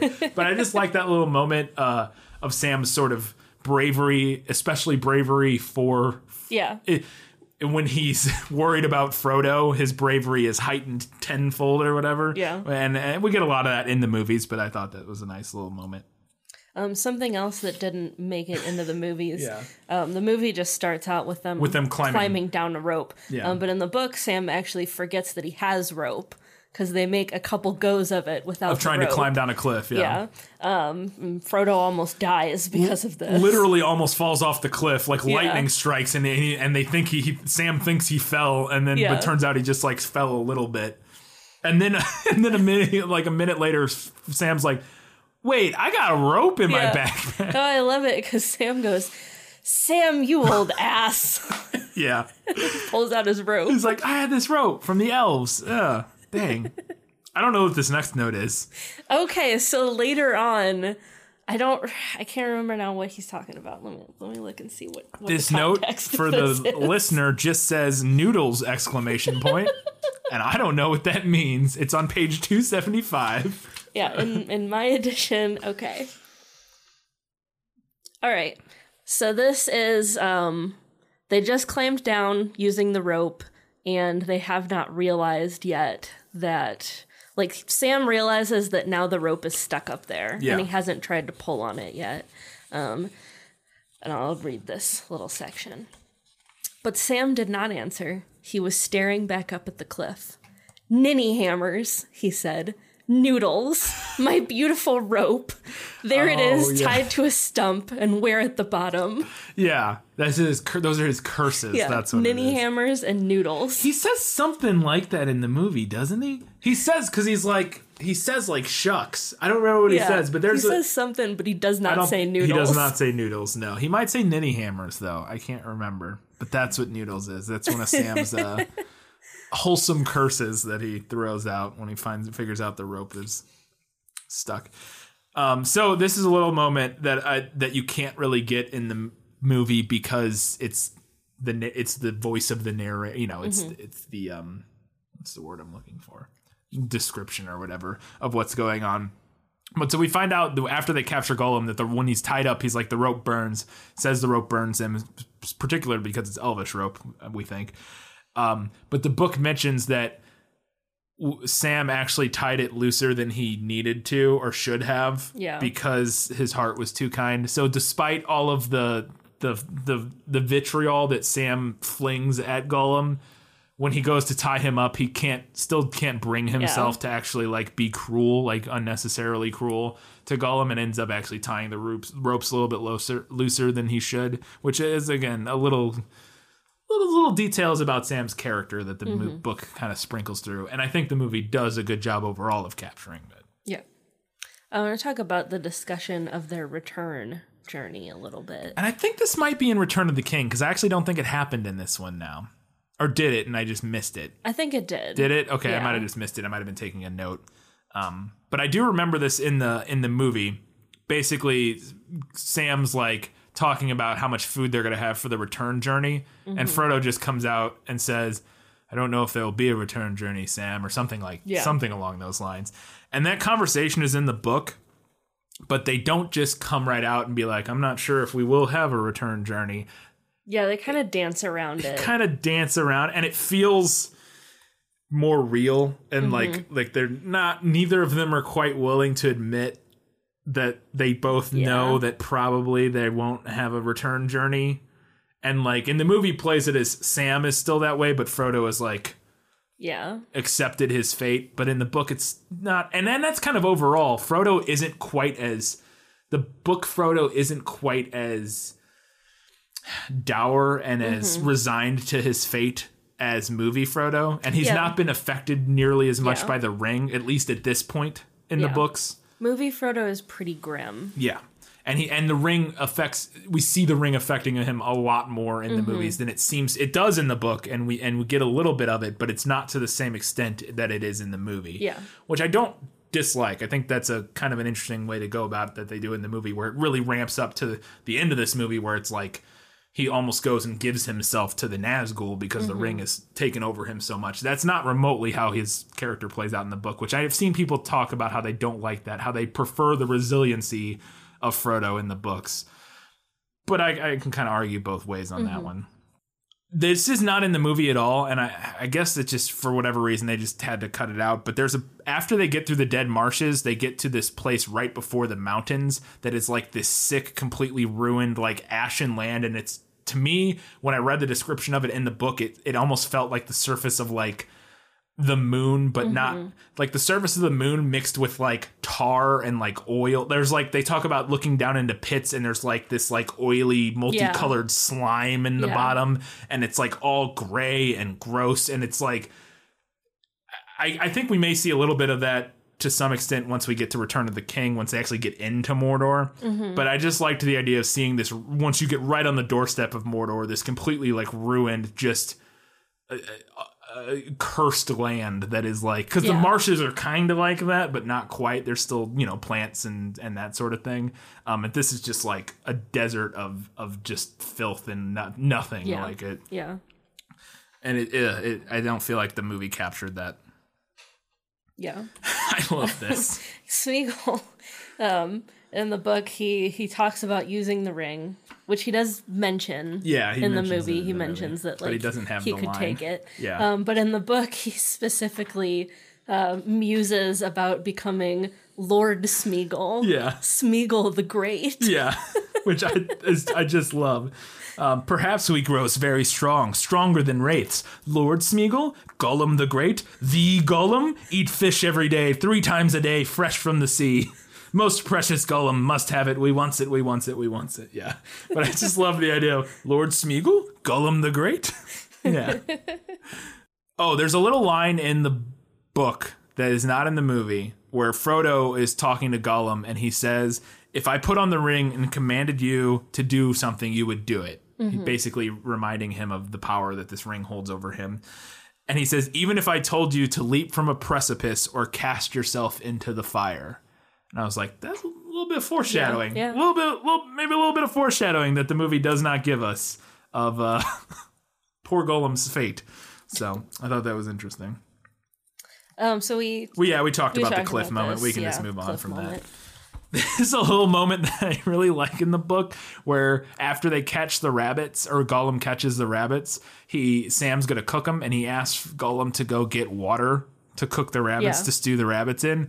And he has 2 pans that he gives to Gollum. And in the book, there's a description of Gollum returning from the stream, balancing the pans with the water in them. And I just really need to see the shot of Gollum walking up, like, carefully looking at both pans. He has one in each hand, like, whoa, making sure they don't spill water. Like, I think it would just be like adorable, but also like really funny. Him trying to make sure he doesn't spill the water in the pans as he kind of like hop, because he always walks on 4 hands and now he's got to walk on 2 and like, or 2 legs. And I just thought it would be great.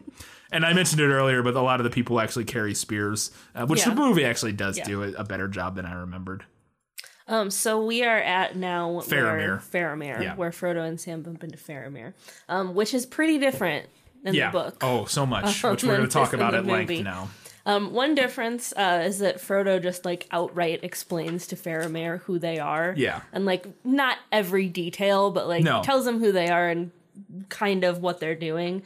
And it's kind of a refreshing scene of like 2 characters just being frank and like talking directly to each other. Yeah. He meets them and he says, but as for us, we are hobbits of the Shire, far to the north and west, beyond many rivers. Frodo, son of Drogo, is my name, and with me is Samwise, son of Hamfast, a worthy hobbit in my service. We have come by long ways out of Rivendell, or in Ladris, as some call it.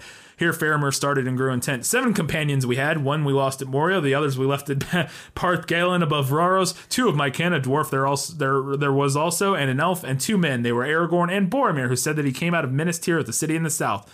Boromir, all of the men exclaimed.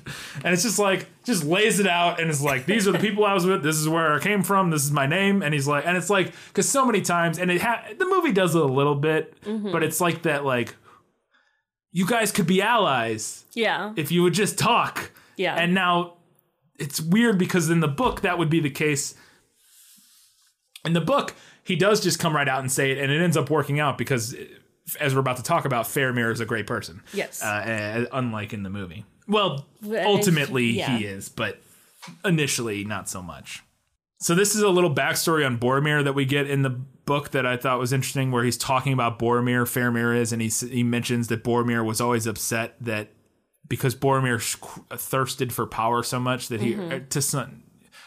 Boromir was a noble man, but he also had his flaws, and one of them was his thirst for glory and power for Rohan and for his family and house and all that sort of thing. And Faramir mentions how he was always really upset that his father Denethor was the steward of Gondor, not the actual king, because that meant that he could not be king himself one day. And he was also really upset because how long do we have to be a steward of this stupid city before we get to be a king, when no king is coming back? Kings are gone. We haven't had a king in, however long. And Faramir explains or somebody does or Dennis, I don't remember who it is. In some lesser kingdoms, 20 years, maybe the stewards become the king or whatever. But in Minas Tirith, the kingdom of all kingdoms, in Gondor, this is the true realm of men or whatever. The king could not return for 1,000 years, and they still the stewards would not take the throne or whatever, implying the sort of the gravity of, or at least their perceived importance of Gondor and that sort of thing. And we talked about Faramir not knowing that Isildur's bane is a ring. This is where let's talk about Faramir. Yeah, let's talk about Faramir. Faramir, the pure-hearted. This is a really interesting change, and one that I really prefer the book version. Now, we'll talk about why I think I understand why they changed him in the movie and why they do what they do with the movie. But in the book, Faramir is just the nicest, most noble. Yeah. He's like Aragorn on crack. He's literally just the best person. A bad thought has never entered his mind. Yeah. He literally, all he thinks about is because in the movie, they play him, as you described, with sort of a second son syndrome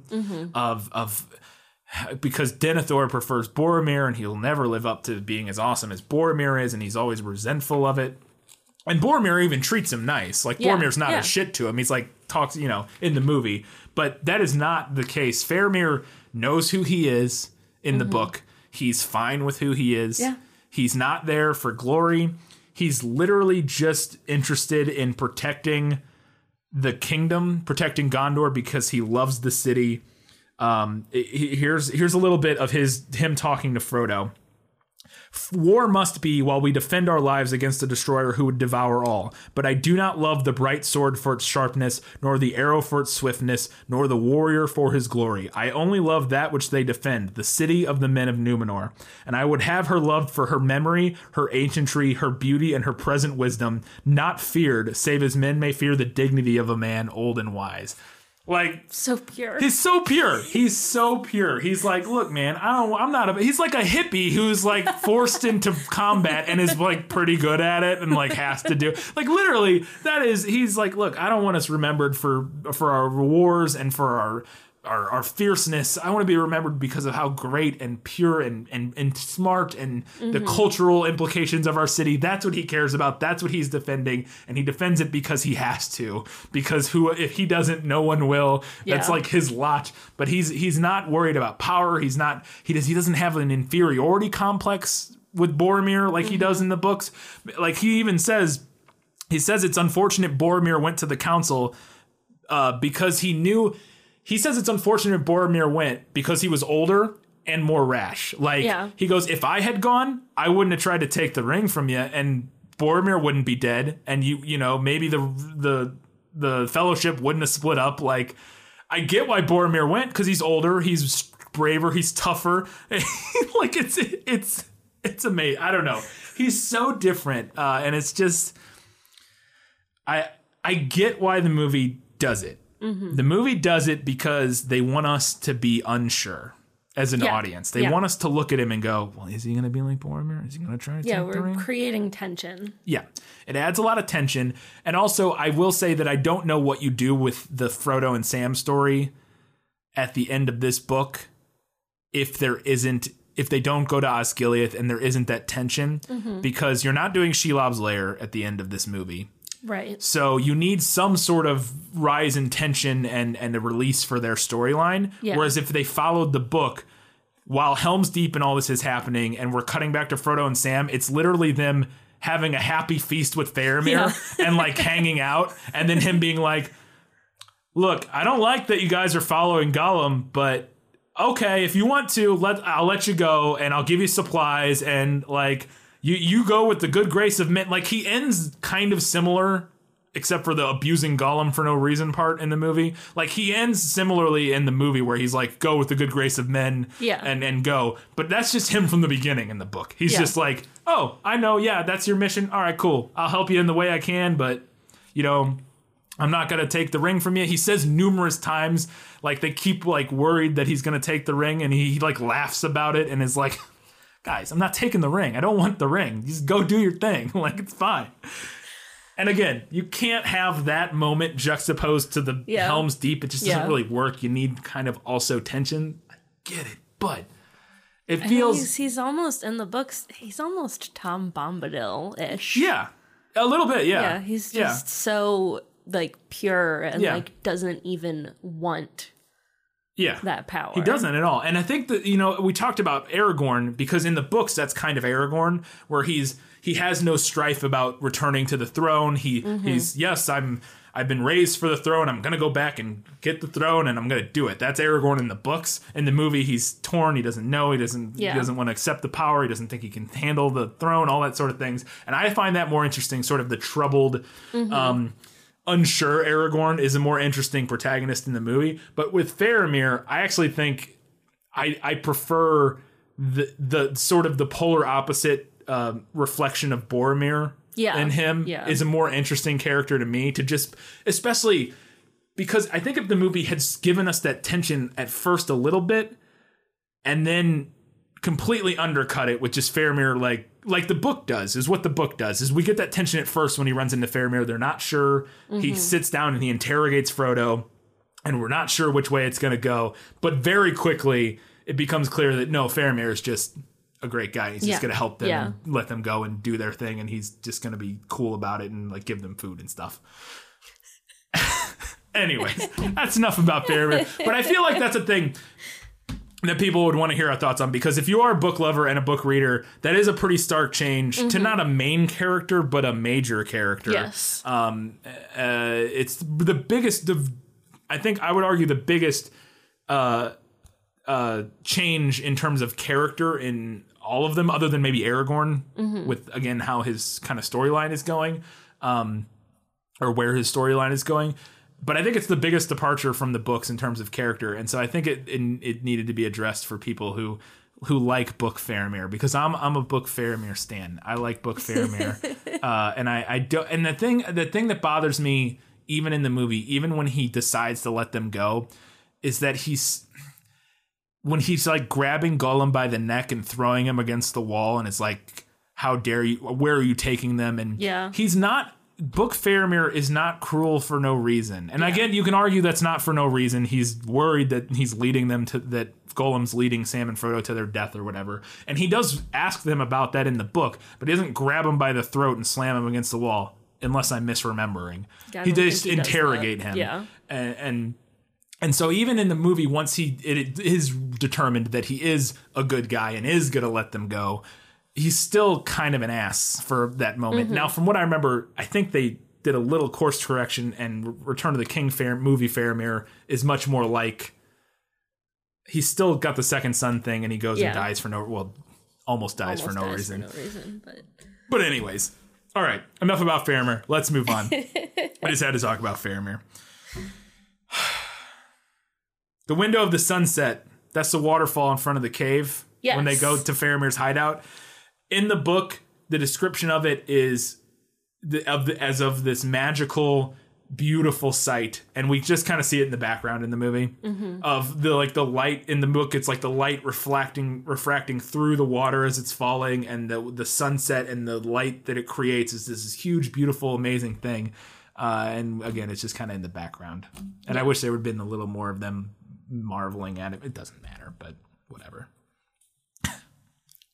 I don't know what this means. You don't know what Faramir got a fetish for them Rohan folk means? I mean, I know what it means, but like I didn't remember where you pulled that from. I pulled this line from a very specific part because Faramir does have a fetish for them Rohan folk. I mean, he ends up in a good place then. Yes, he does. Of our lore and manners, this is Faramir talking about the people of Rohan. Of our lore and manners, they have learned what they would, and their lords speak our speech at need. Yet for the most part, they hold by the ways of their own fathers and to their own memories, and they speak among themselves their own North tongue. And we love them, tall men and fair women, valiant both alike, golden-haired, bright-eyed, and strong. They remind us of the youth of men as they were in the elder days. Tall men and fair women, valiant both alike, golden-haired, bright-eyed, and strong. I was like, all right, Faramir. We hear you, bud. You like them? You like them Rohan folk. Got a good surprise for you, at least in the movie. I don't know if this happens in the book, but yeah. We talked about... Oh, yeah. Sam gets himself a little bit lit. Spills his secrets about the ring. That's how Faramir finds out about it. Yeah, but he just laughs about it. He just laughs. Yeah. Yeah. Just know, and that's the other thing I do like is that with all the tension in this and who they can trust and all this, I do like that moment of levity with Faramir of just like, they just hang out and they're like, yeah, man. Yeah. I'm a good guy. I'm just a good guy. But they do in the book talk about, and they talk about this in the movie, that Gollum's taking him to Cirith Ungol and he's like, hey, man, there's some unnamed terrible thing there. Yeah. Don't go there. But they're like, well, where should we go? And he's like, I don't have a better idea, so I guess go to Cirith Ungol, but like, be careful. Which the movie does do that. I had this here before we watched it because I wasn't sure if that was in the movie or not, but it is mostly. It's a little longer in the book, but Faramir gives them dope walking sticks. Yeah, he gives them fancy walking sticks. Do they have those at the end of the movie? Well, he doesn't give them to them if they do. They do have walking sticks at one point. Yeah, but anyways, he gives them cool, like carved with like shod with metal walking sticks and for the mountains or that sort of thing. Some fancy shit. And then the final little thing. Do you remember this? There's when they get to the crossroads, which maybe this happens in Return of the King because they didn't quite get to the crossroads yet. But when they get to the crossroads, they see a statue of a king that has crumbled. But on the ground, the head of the statue of the king has a crown on it because the flowers have grown around it and formed a circlet crown. A flower crown. Yeah. And I was like, this is a nice little tease setup for the Return of the King. Yeah. There you go. Symbolism. Nice. And then again, that may be in the beginning of the next movie, but I don't think it is. That's it. For Better in the Movie. No, that's it. Sorry, Better in the book. Now we're moving on to Better in the Movie. My life has taught me one lesson, Hugo, and not the one I thought it would. Happy endings only happen in the movies. Jumping back again to the end of Fellowship of the Ring, Aragorn is talking to somebody at the, I think Legolas and Gimli at the edge of the river, maybe, in the book. And he says, I would have guided Frodo to Mordor and gone with him to the end. He says that again to, I think it's like Legolas and Gimli, maybe Boromir, somebody. But I prefer the movie's change of this. In the movie, and we talked about it, he actually goes and talks to Frodo before Frodo leaves. Yeah. And he says, I would have gone with you to the end, into the very fire of Mount Doom or something like that. Yeah. Into the very fire of Mordor. And that's that line, but they give it him giving it to Frodo, which I like, as opposed to just saying that he would do that to other people. He actually tells Frodo, and Frodo's like, I know. Now run. Yeah. So the movie has an epic opening action hook. Yeah. With Gandalf fighting the Balrog. Yeah. That cuts before we find out totally what happened. Yeah. But it's clever, it's interesting. It's a good hook, yeah. The shot of them falling down into the cavern is so cool. The big wide shot where it pulls out to a huge wide shot of this cavern, and then it's dark, and then the fire of the Balrog comes in. I just want that post. Like, it's so freaking cool. It's one of the coolest shots in the whole movie. But it's super epic. And then it cuts, and it was Frodo dreaming about this. And we don't know how it ends. Because I was like, are they going to spoil that Gandalf came back at the beginning? I don't remember this at all. But no, they they kind of tease it, but yeah, which I thought was cool. So the thing with songs, we've talked about songs numerous times, but this is one for sure. Aragorn, Legolas, Gimli set out on their search for Merry and Pippin. What do? We're on a real crunch for time, Katie. We gotta go find them. The Uruk have a head start. We gotta run. Let's travel light. Don't bring any supplies because we're just gonna be sprinting for days. But first, I'm gonna sing a song. Literally, Aragorn stops to sing a song. Yeah. Okay. You don't have time for this, Aragorn. You don't have time. You really don't have time for it. On a similar note, then, while they're chasing them, they waste so much time in the book discussing what they should do. Yeah. Like, they're always stopping and like, well, should we rest? Should we keep chasing them? Should we give it up? What should we do? And like, nobody wants to make a decision, so they just like stand around hemming and hawing. Then Aragorn's like, let's keep running. And they're like, all right. So the movie cuts all that shit. Yeah, and montages it. Yeah. They do mention, like, a couple times how long it's been, so we know it's been a couple days, but yeah, they just kind of, like, montage. Run. Mm-hmm. Look for him. Oh, cool. Oh, yeah, and they do see the old man at the fire that one time. That's right. Yeah. They see an old man in a white robe at one point, and they're not sure what it is. I think Gimli sees him mainly. Yeah. And nothing happens with that, but they find out later that was in fact Saruman. Yeah. It's so weird because... But nothing happens with it. Never goes anywhere. Never means anything. No. Just that Saruman was in the area. Yeah. Because... They don't. It's so weird because you would think it's like a tease for Gandalf. You would think that. But then they go and they talk to Gandalf, and Gandalf's like, "No, I wasn't here yet. That must have been Saruman." And they're like, "Oh, okay." And then that's that. It's like, what is that? Okay, great, cool. Okay, cool. A couple lines. Yeah. A red sun rises. Blood has been spilled this night. That's the movie line, which is iconic. To me, like, every line in all of these movies is iconic. It's like I could quote half of them. I'm just in love with all of the dialogue and lines in this movie. But I love that line, and it's a similar line in the book. But he says, like, a red dawn, strange things await us. Yeah. Is what Legolas says, which is like less cool, like less dramatic. Way less cool. Also, not in the book. Legolas, what do your elf eyes see? They do spend a lot of time in the book asking Legolas to look for things. Yeah. That does come up, but that specific line. Right. And he does not have the specific response of they're taking the hobbits to Isengard. Yeah. Which, if that had not been... Where would we be? The world would be a completely different place. Yeah. At least one less meme in the world if he had not said they're taking the hobbits to Isengard. And that is just in the movie. I like seeing Saruman ordering the burning of Fangorn. I like all of the added stuff we get with Saruman and like the sort of side plots and stuff. Mm-hmm. And seeing him go and talk to the orcs and be like, yes, burn Fangorn, blah, blah, blah.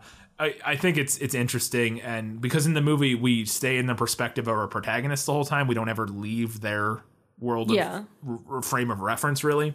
So I like that the movie occasionally does that and gets us a little more establishment of our villains and what they're doing and that sort of thing. And similar, and we mentioned it earlier, but actually seeing the Wild Northmen raiding the countryside on Saruman's orders, and then seeing the effect that has. Yeah, you don't ever get they talk about in the book once that they're like burning things, but like we don't get any like real up close like effects of what the orcs and the wild men pillaging the countryside is, whereas in the movie we get to see this family torn apart by the Saruman's forces coming through and burning their village down, and these kids running and worried that their mother's dying, and like all of that. It really helps drive home sort of the terror and the evilness of what's happening here. They give one of Gandalf's lines to Wormtongue. No, they give one of Gandalf's lines about Wormtongue to Éomer, where in the book Gandalf says, "How long have you been purchased by Saruman?" That sort of thing, and Éomer gets to say that to Wormtongue. And then can talk about him creeping on Éowyn. Yeah. And again, I actually dislike this whole introduction of this plot line earlier. Mm-hmm. We don't see anything at Edoras or Rohan, or Edoras specifically, until our protagonists show up there. And so we get all of the story for that crammed into one scene. All crunched in together. When they show up, they have all of these conversations at once. I think it was really smart to remove that, establish who Wormtongue is, establish that he's a creep, establish that he's potentially bought by Saruman. Yeah, so we establish all of these different characters who are at Edoras. We establish like their kind of background story and their dynamic and what's going on with them. And then all of our protagonists show up. Yeah. Which really kind of clarifies things. Yeah, it's a much better way to do it, I think. Yeah.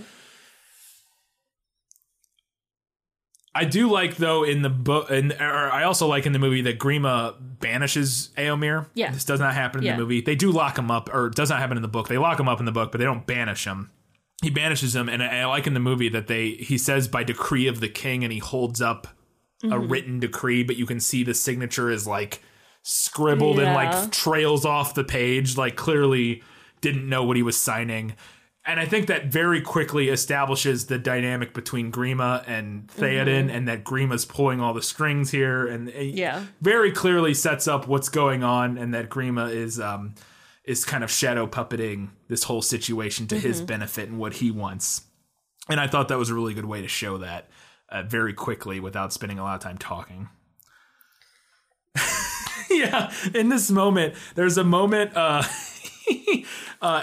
because we've talked about it, but that Aragorn already has Anduril, the sword that was broken in the book, whereas he doesn't get it until Return of the King in the movies. And he literally pulls out, when he meets Éomer and them, he pulls out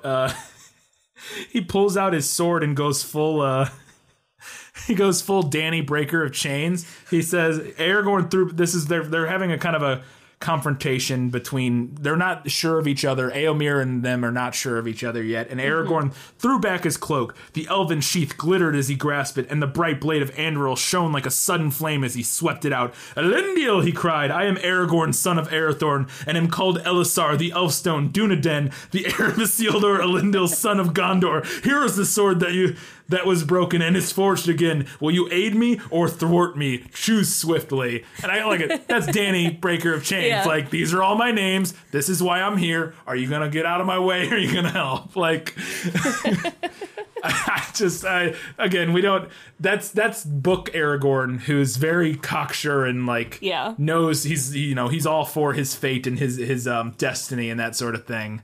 And movie Aragorn, not so much. Yeah. Also doesn't have the sword that was broken yet. So I just thought that was really funny because it just very much reminded me of Daenerys, House Targaryen, first of her name. So I'm like, Breaker of Chains, all that stuff.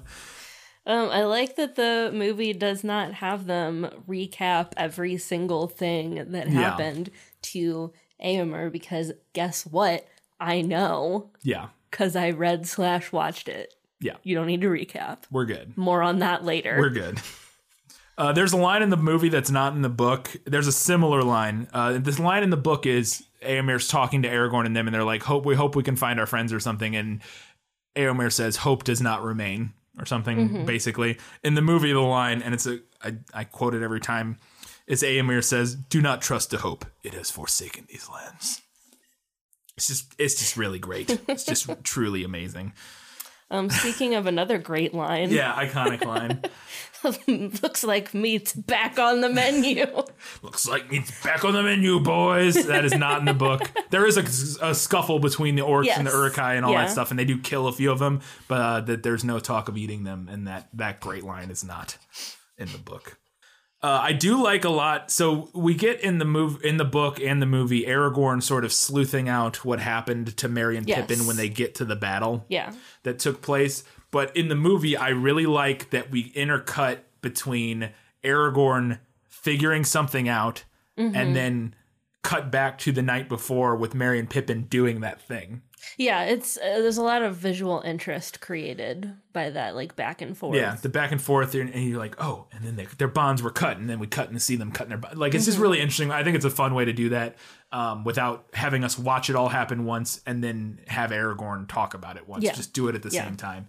I also like that in the book or in the movie, they change it to when Merry and Pippin get free, they just run into the woods because they're right next to it. The book, it's like convoluted and weird. They get free and then they crawl away. And then they sit there for a long time while the battle's happening. Yeah.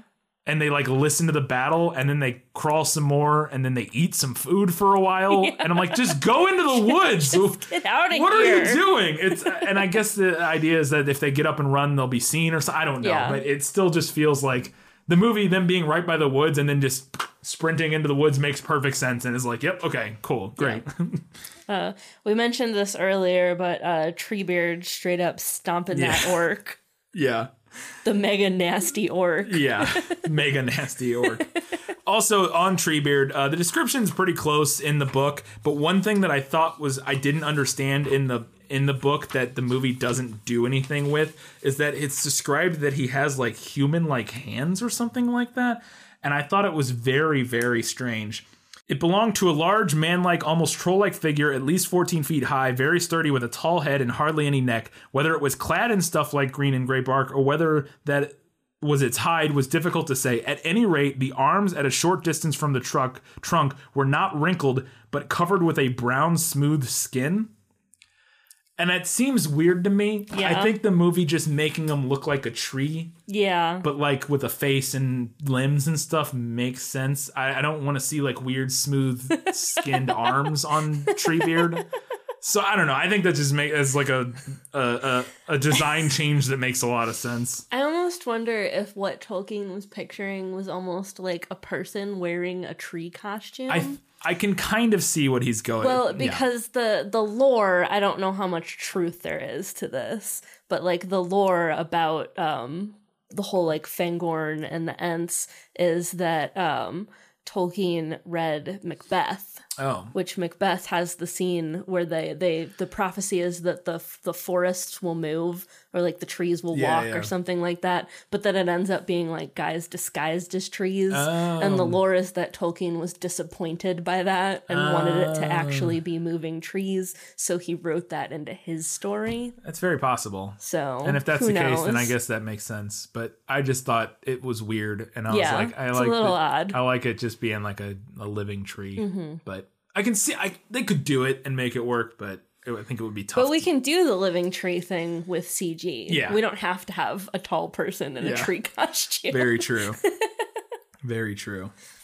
We cut a lot of the time. But we actually do get a little of this that I forgot about. But we do, We cut a lot of the time that's spent with Treebeard. There's a lot more in the book. Like they go to his house and they stay there for a couple days. This chapter was incredibly hard for me to read in the book. I didn't mind it as much as you seemed to. I literally read this chapter for like 3 days. I would stop and start it and I would read a little bit and then get bored. And I really had a tough time with the Treebeard chapter.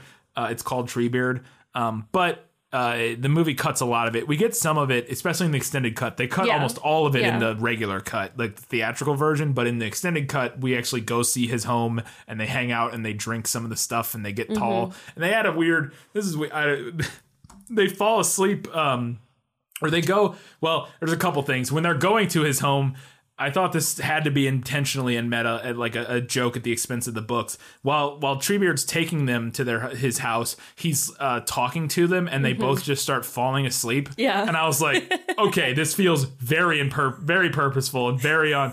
Like the joke is on. Like, yep, this is how I feel reading this part of the book because holy cow, that was absolutely like it felt like they made that scene for me in that moment. But also, they have an interesting scene once they get to his house. They drink a bunch of weird tree juice, and it makes them taller. They drink. It's the Entwash. Yeah. Well, they drink it in the book, but it doesn't make them taller, does it? Or is that mentioned? I guess I forgot that. Because Gimli says, like, I would swear you're taller and your hair is curlier. And then later on, I think maybe Gandalf or somebody is like, oh, you drank I stopped from reading the before Entwash, that. didn't you? I stopped reading before that part. Okay. You're right. That's what it is. But anyway, so while they're there, they have. So we talked about how they cut out all the Tom Bombadil in the Old Forest in Fellowship of the Ring. Yes. That happens in this book. Yeah. They take a scene from it, or in this movie. They take a scene from Fellowship. Yeah, the old willow tree Yeah. scene where it like kind of sucks them into the roots. Into the roots. It's totally in this movie. It's in this movie. And it's in the extended cut. It's Yeah, not it's in not the in- theatrical cut. Yeah. And I think we also thought they gave some of Tom Bombadil's lines absolutely. to Treebeard. Treebeard too. comes up and yells at the tree to let them go. Yeah. And it says, I'm like 99% sure, I didn't go back and look, but I would bet money that he says some of the same lines that Tom Bombadil says. And I mean, they're not dissimilar characters. No, we talked about at this. all. They're very similar So- type. We've talked about it earlier. Yeah, they're very similar style of characters. And so it kind of works. Yeah. And again, it's a little thing for book readers, I guess. So the "You Are Not Orcs" line is both in the book and the movie. I think I prefer the movie version where it's a nice, really good punchline that's built up pretty well, where they have the whole big thing, and then he comes and he's like, "We have a decision. You are not orcs," and they're like, "What?" that line's in the book, but the buildup isn't there, and it doesn't have the same sort of punchline moment that it does in the movie. Yeah. It's funny in the book still, but it just happens kind of right away. They're just like, they talk for a few minutes and they're like, "We decided you aren't orcs." And they're like, "Okay, cool." And in the movie, it's just way funnier. "Well, that's good," or whatever Pippin says. So I'm really torn on this. I want to talk about it and see what you think. I think I don't know if I prefer how it happens. I think I prefer in the movie that the Ents choose not to go to war, but are then sort of coaxed into it by Pippin and Merry. By sort of tricking them into going to Isengard. In the book, Treebeard knows about Saruman, knows he's destroying the Force. He wants to go stop him. And they vote to, and they go do it. Like, that's what happens. They talk about it for a while, but they do go and they just vote. Yeah. They go to war. Yeah. I think I prefer the way that the movie does it. And I think it makes sense because we mentioned before Treebeard is old. Yeah. And I think that old kind of older, like being set in your ways and like not really wanting. I think you can read into this, and now I don't think this was definitely not the purpose of the book with this sort of storyline, but I think it may have been to some extent what the movie was going for, maybe a little bit. I don't know. I thought I had this written down somewhere, but I guess I don't. Maybe I just wanted to talk about it. You can kind of read this as the way the movie plays out the end thing as a discussion on climate change. Yeah. As a not a discussion, as a symbolism for climate change. We have the industry destroying nature. Mm-hmm.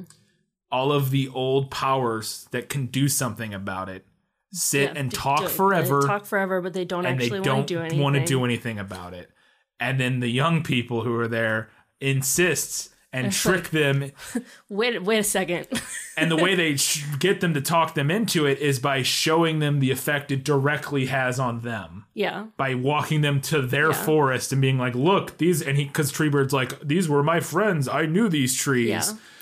And I mean that it is unfortunate that it does tend to be a thing with the older. Yeah, I don't want to be ageist here. There's plenty of old people who don't. I don't mean to be ageist in that sense, but like it does tend to be that currently in the political climate, is at least in America, that the older people who are in power and who have the ability to potentially do something about this will not do anything about it.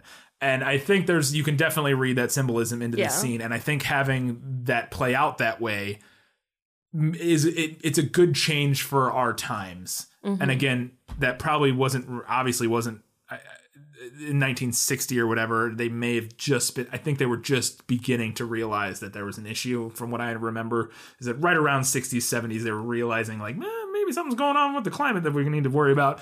But that was like very early stages. And wouldn't have been something that he was like commenting on, I would imagine. He was mainly just talking about industry or industrialism as a whole, as opposed to like climate change. But in this regard, I think the symbolism of the way it plays out in the movie, it makes a lot of sense and works really well as a metaphor for that conflict. Whereas in the book, just having them vote to go fix it is like cool, but that's not how this works, unfortunately. At least it's not how it's worked so far. So, yeah. I do like the war song, though, as I said. War song's great. War song is cool. I prefer the movie version of how they come across Gandalf, or how our people, how Aragorn, Legolas, and Gimli come across him. In the book, he just like they're up on a hill and he like slowly climbs up to them and they talk for a while before he reveals who he is. And I don't know, I pictured it while I was reading the book of them like circling around each other and like never quite seeing him. I imagined Gandalf like with his hat pulled down over his face, like, and like looking down at the ground so that they can't see his, like, why can't, like, I guess maybe it's dark, I don't know. But they have a whole conversation before the drama. Yeah. They have a whole ass conversation before they realize it's Gandalf and he reveals himself. But then the moment where he does reveal himself is very similar to the movie, where they try to like, they pull their swords and their weapons and they're like, it's Saruman, oh no, and they go to, and then but like Aragorn's sword turns into fire and all that stuff happens very similarly, and they drop their weapons and then they realize it's Gandalf. The movie just cut that beginning part with the like weird slow conversation and like the teasing, and just kind of hits the reveal right away. Although there is a little bit of the conversation, because they have the moment where he's talking and they don't know who it is, and his face, and the movie does a cool thing where they blur the elements of they have like Christopher Lee's eyes superimposed in a little bit, so even us as viewers aren't really sure what we're seeing, even though it was in the trailer then again. And if you've anybody who read the book, obviously we know it's Gandalf, but like in the moment in the movie they kind of keep it vague, and they mix the Christopher Lee and Gandalf's the actors, Ian McKellen's voice, they mix their two voices together back and forth, so we're not really sure what's going on. It's interesting. It works. I don't know what this next bit means. In the book, Aragorn's a dick about his sword. Somebody's gonna pick up his sword, and he's when he puts it in, when he gets to Edoras, and he sets it down outside, and when he leaves it because he can't take it into the hall, he tells all the guys around, if anybody touches that sword, they'll die because they're not the true heir of Elendil or whatever, and they'll be cursed and die because I'm cool and don't touch my sword. Drama. Yeah, like basically. And I again, he doesn't have Anduril yet, but once he does, he's not a dick about it in the later movies. I thought that was so, again, book Aragorn versus movie Aragorn. Speaking of kind of book versus movie, I want to talk for a second about how much more I enjoy Legolas and his characterization in the movie. There are several times throughout my book notes where I just have Legolas, you ass, followed by a quote from Legolas where he said something dickish.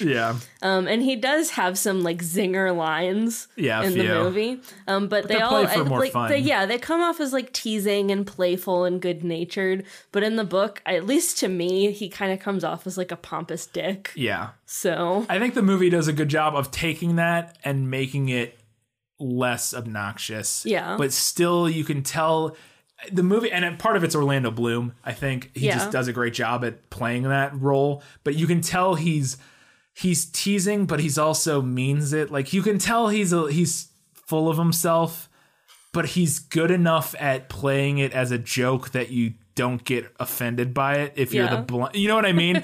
Like he's good enough at delivering an insult to you that you're like, I think he believes that, but no, he's joking. Like but he actually deep down, Legolas actually is a dick, but he's like good at being a dick, and everybody likes him for it. I think is what's going on there, and I think the movie does a really good job of that. Whereas it's harder to get in the movie, and I think or in the book because you don't have the performance with it, right? And also his lines are just different. So yeah. So Gandalf's line when they try to take his staff in the movie, you wouldn't deny an old man his walking stick. There's a book line that's similar to it, but it's not as good. Yeah. He says, would you part an old man his support? It's more old-timey speak. Yeah. The old man, would you deny an old man his walking stick is more plain. Yeah. But it works. And Ian McKellen crushes the delivery. I like a little addition in that scene when they get into the hall, and then Gandalf starts exercising Theoden. I like it's a little that there's like a bunch of guards, which makes sense. I feel like Grima would have his coalition of people that on the take that are working for him, basically, who go to try to stop this, and are Legolas, Gimli, and Aragorn to start bare fist knocking out everybody. And it's a fun scene because Gandalf's walking forward, and just in the background they're just running around beating the shit out of everybody. Yeah, it's I really enjoy it, and I forgot about that moment, and it's not in the book at all. It just kind of happens in the book, like he just does his little thing and nobody tries to stop him really. But I thought that was fun.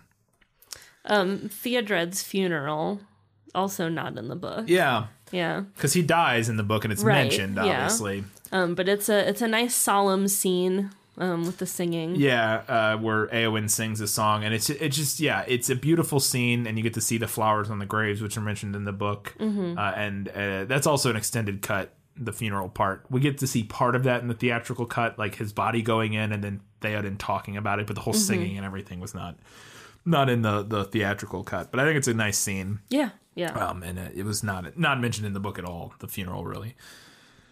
They don't give Theoden his big rousing speech when he is excised. They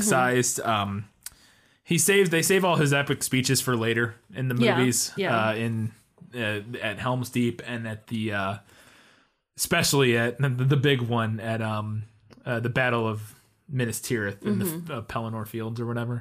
That big battle, they give him epic speeches in. I mean, Theoden really gets like the best speeches. Aragorn's got a pretty good one in Return of the King, but Theoden really, Ride for Ruin in the Gloria shoot, I can't believe I don't remember it, but Ride for Ruin and something or another. But he has a speech in the book in this part, and it's like, okay, cool, I get it. And he yells Forth Aerlingus, which is what he yells.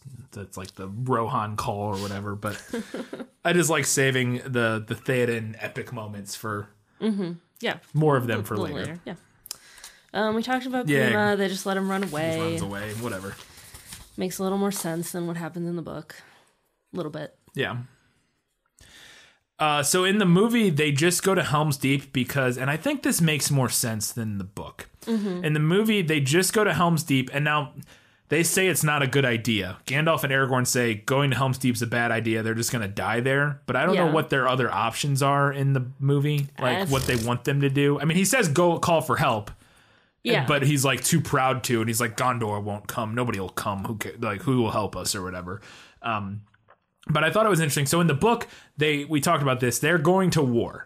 Gandalf shows up and says, Isengard, you need to go to Isengard and stop Saruman. And he's like, okay, let's do it. And he gathers all the people, him and Éomer and everybody ride out, and they're going to Isengard to fight. And then when they get there, they realize, or as on their way there, they realize they need to retreat because they're going to get overrun. They're not going to be able to stop. Yeah. Something happens. The army's bigger than I can't remember exactly what happens, but they have to retreat and they run back to Helm's Deep. And there's some people already there who've been kind of hanging out there and some of the villagers and stuff like that. I think it's just a little bit clunky in the book. Again, I can't even remember exactly why they retreat. And it's my own failing, sure. But like, the movie to me just makes sense. We can't hold Edoras because it's not as it's a completely. I mean, it's a good, relatively safe fort. A small army, whatever. But it's not as good as this. As Helm's Deep is the complete. The best defensive keep in the world. Out of a mountain. It's literally hewn in the side of a mountain, and there's only one way in, and it's a big, strong wall of 10-foot thick rock or whatever, and it's the best fort in the world. It makes sense to go there and just. Because, the armies are coming, we'll get killed here, let's go to this fort where we'll be safe. Yeah. To me, that just makes sense. I get it, and it's not confusing to me. Whereas the book's a little like, okay, you're going to war, cool, well, now you're running away because you can't win the war because people it's because that's what it is. They're going, and then they're going to meet up with their, forward army. They have people that were already fighting, and then on their way there, that group is retreating to them, and they're like, a bunch of us are dead. There's no army. You're not going to reinforce anybody. We already got overrun. Yeah, basically, and then they retreat to Helm's Deep. But again, I just like the movie's version of it. Anyways.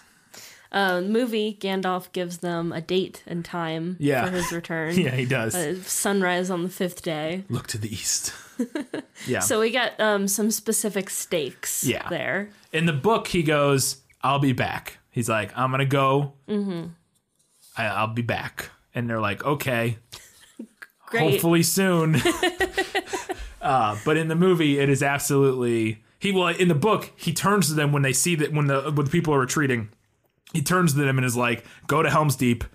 You'll be safe. Just go to Helm's Deep. I gotta go. And they're like, if you say so. And then he just rides away. And they're like, whoa. And then, I like him being like, in the fifth day, looked at these. Also, for us, for viewers, we're like, okay, they just got to survive long enough. Gandalf's going to come save the day. We don't know what Gandalf's doing. I mean, we can guess kind of what he's doing. Because he says to Theoden, like, call Éomer back. And he's like, well, we don't even know where he is, blah, blah, blah, blah, blah, whatever. So we can assume that's probably what's going on. But you don't know for sure. You don't know what's going to happen. So I just like that. We talked about the warg attack. Mm-hmm. There's a mention in the book. This isn't completely invented. There's a mention in the book that some of Erkenbrands, who's a character who's not in the movie, we'll talk about it a little more Probably here. Because he had too weird of a name. Yeah, we'll talk about him in just a second here coming up, and when we get to Helm's Deep. But he some of his people, his like villages, were being attacked by wargs, or one of them was attacked by a wolf rider army, and so they kind of just took that and made it happen to our characters, which it's a fun scene. I don't love the going over the cliff, but I like the scene. We talked about the Elvish archers. We can skip that. We've talked about that a lot, I think. Oh, but unless you had a point there, never mind. Yeah, I was just gonna say, like, I agree with earlier points on that. But I do like that the movie utilizes the elves more overall. Yeah, because the book kind of just, with the exception of like Legolas, kind of just forgets about elves entirely. Yeah, especially in this one, they're like, they're not even in it other than Legolas. I love this little shot in the movie that when they're talking, Theoden's walking through Helm's Deep talking about the defenses, and we get a shot pulling across the courtyard behind the wall, behind the deeping wall at Helm's Deep. And as they're talking about how impenetrable it is, the camera slowly pushes past them as they walk out of frame to the grate in the wall. And then Grima's voice fades in over it, and he says, there's the strongest fortress in the world, but there is one weakness, and it's pushing in on this thing. And he said, "There's a gate, or there's a sewer basically that runs through the." Anyways, I just think it's a cool shot, and it's very foreboding. Like it just feels like you're like, wow, they got this great badass fort, and you're like, oh no, what are they gonna do with that hole in the wall? It just really makes you be like, oh, I'm worried. I don't know what they're gonna do, but I'm not feeling good about it. Something bad's gonna happen. We talked about it. The throwing of the doors. It's the best. Open. Aragorn throwing the doors open as he gets back. Totally worth it. We get a couple scenes that show like the gravity of the situation. Yeah, which you don't really get in the book. Much. Yeah. So we have the scene of like the old men and then all the young boys leaving their families to fight in this doomed war. Yeah. And then Aragorn's scene with the young scared kid. Yeah, and he shows him, he gets his sword, and he's like, it's a good sword. So we kind of show him transitioning into leadership. And then we have the movie like playing up the stakes and showing us how unlikely it is that this is going to work out in their favor. Because we get a couple really good moments that I think talking about Aragorn's sort of character arc over the course of these movies, or right before this, a scene we didn't talk about, he's talking to Theoden.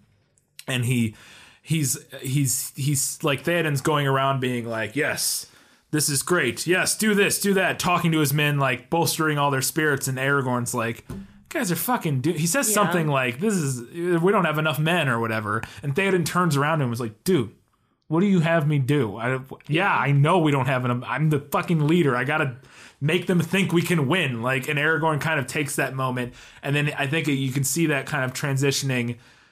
When it's his discussion with Legolas, where Legolas is like, we're all doomed, and Aragorn's like, well, fine, I'll die with them. And then the scene with the kid, where he has this moment with the kid where he gets to be Theoden, what Theoden was doing with his men of raising their spirits and making them hope. He turns around to this kid who's scared out of his mind, thinking he's gonna die, and probably did. We don't. I think he survives. I don't remember. I don't know if we see him again.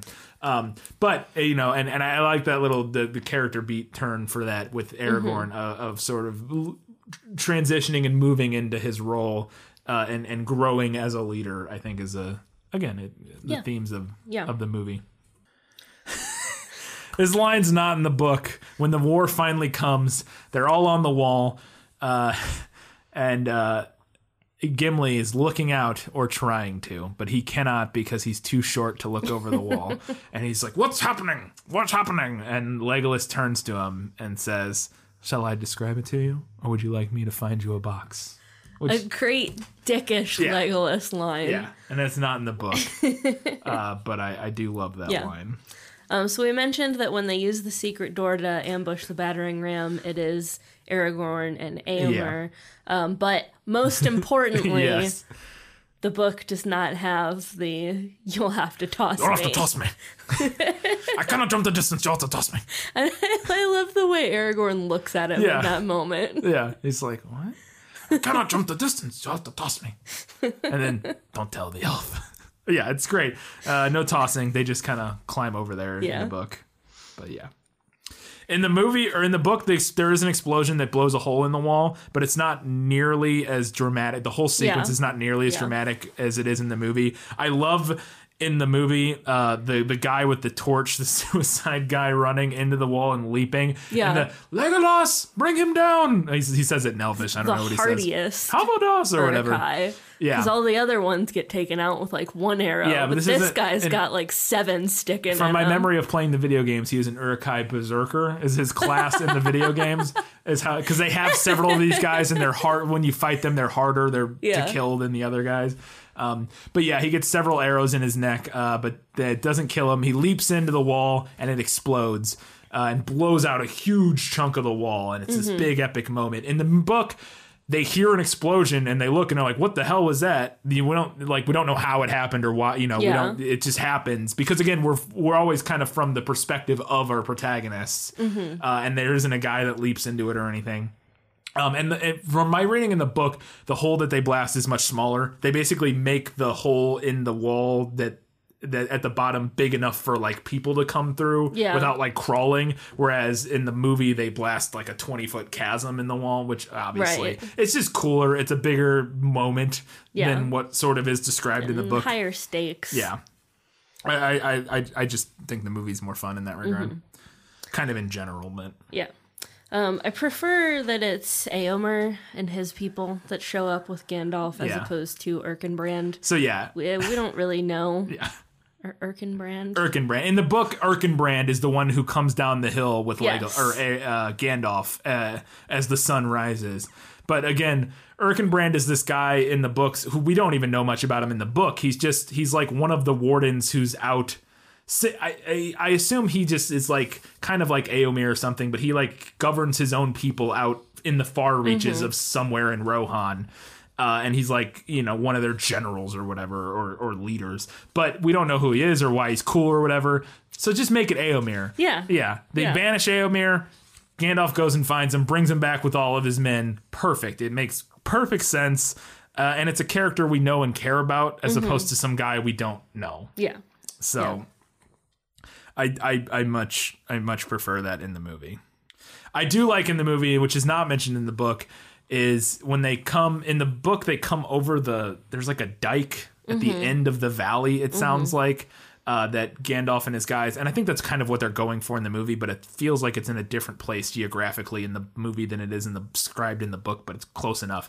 But in the movie, as they come down the hill, right as they get to the bottom, the sun crests over the hill, and it blinds all the Uruk-hai and orcs, and they all like lift up their spears, which they have all their spears there to like kill them as they come down. And that moment where the sun gets them, I think it's a really clever moment. It's not in the book at all.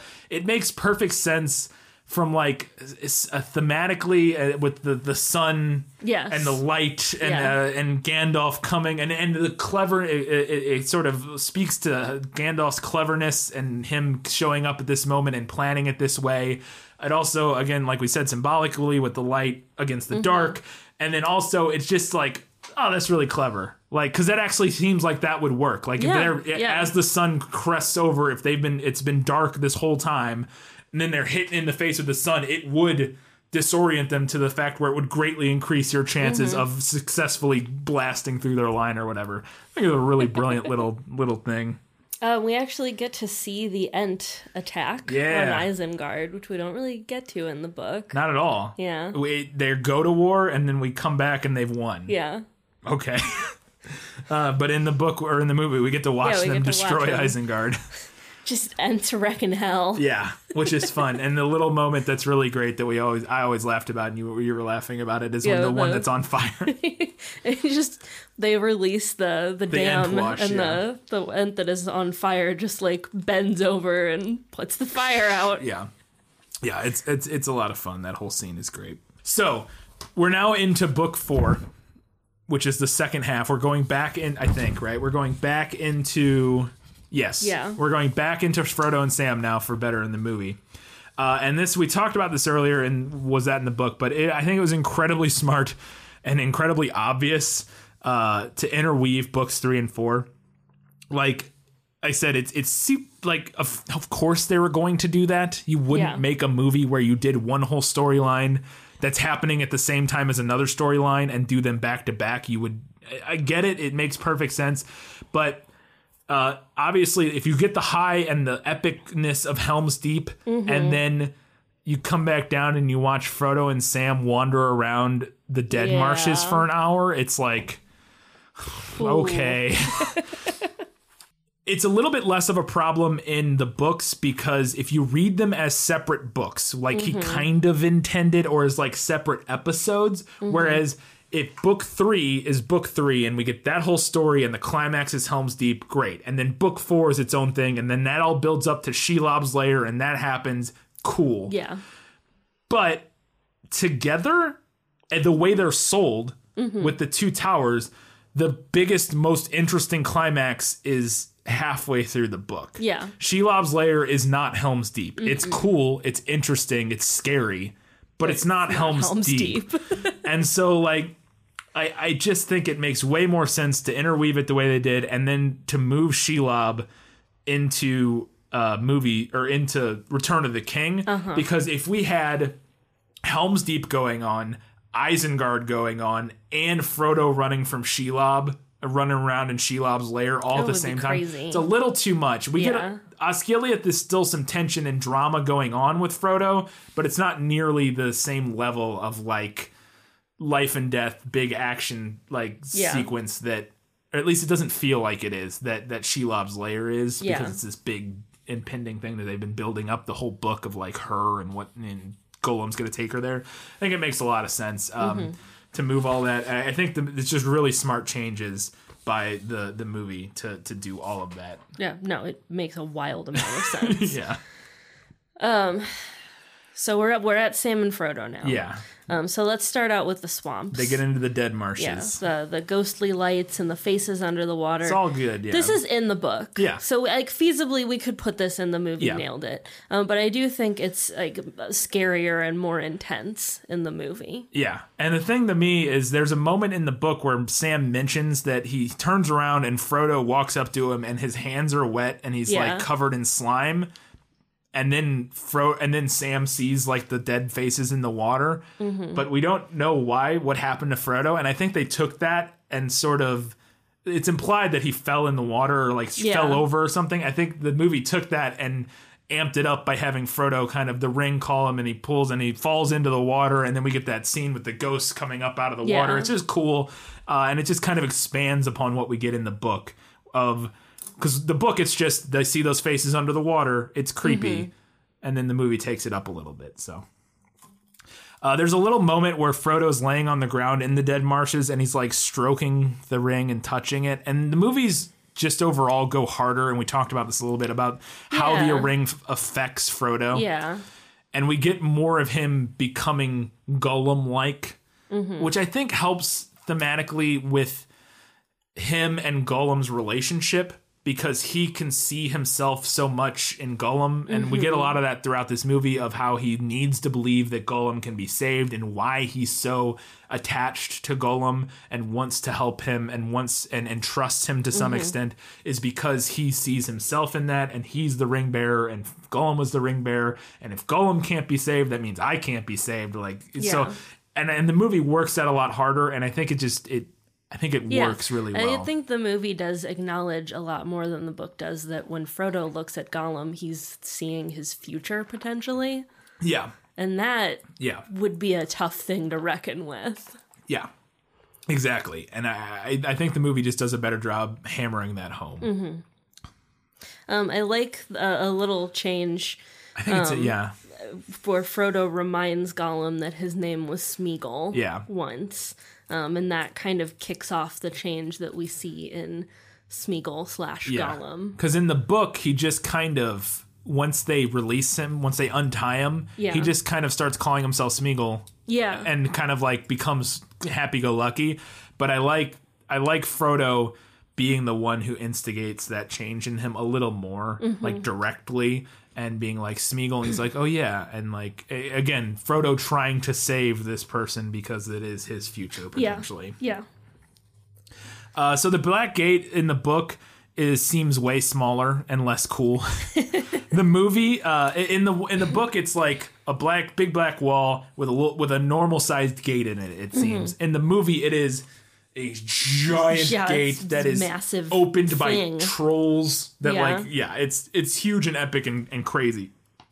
Like overkill to the max. It's just turned up to 11 from what we get in the book. Also, for a place that no one is trying to get into. Yeah, like nobody is.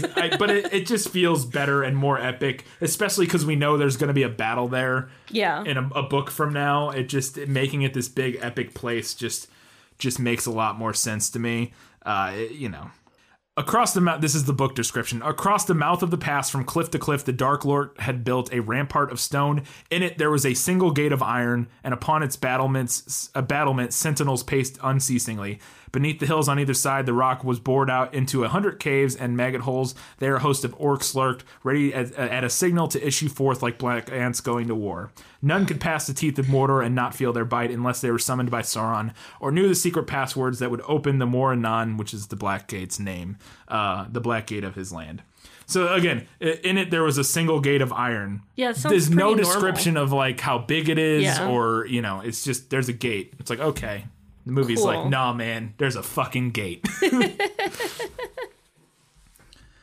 The movie wisely cuts a not-so-brief history of all the plant life as Frodo and Sam are on their way to, is it Cirith or Cirith? It's Cirithungol. Cirithungol. Is how Faramir says it. Yeah, but we get like pages and pages and pages of like all of the plants that grow there, and I'm like, can we just? Like, I get it. And again, I said I enjoyed some of that in the first book. And I did, and I still don't hate it, but it got a little tedious at times. I think it wears on you more as the story goes on, because it's kind of like, okay, why are we still world building to this extent? To this extent. Because there are moments where, like I said, when we were getting the description of the wasted, sick land after the dead marshes, I'm in it for that. I want to hear. And it's not super long. It's a paragraph or two.